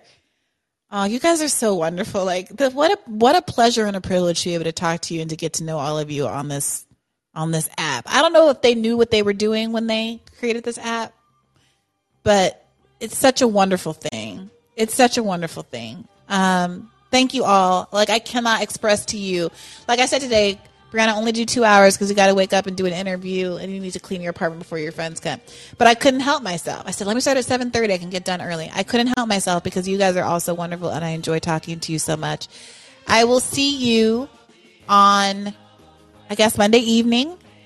It might be a shorter one then because I really am going to have to catch a flight the next day. But it's not because I don't miss you and enjoy you. Thank you so much for listening. Thank you so much for supporting independent media. Thank you so much for taking these hard questions so seriously and being willing to commit so much of your time and your lives to this. Really, truly, thank you. And keep the faith.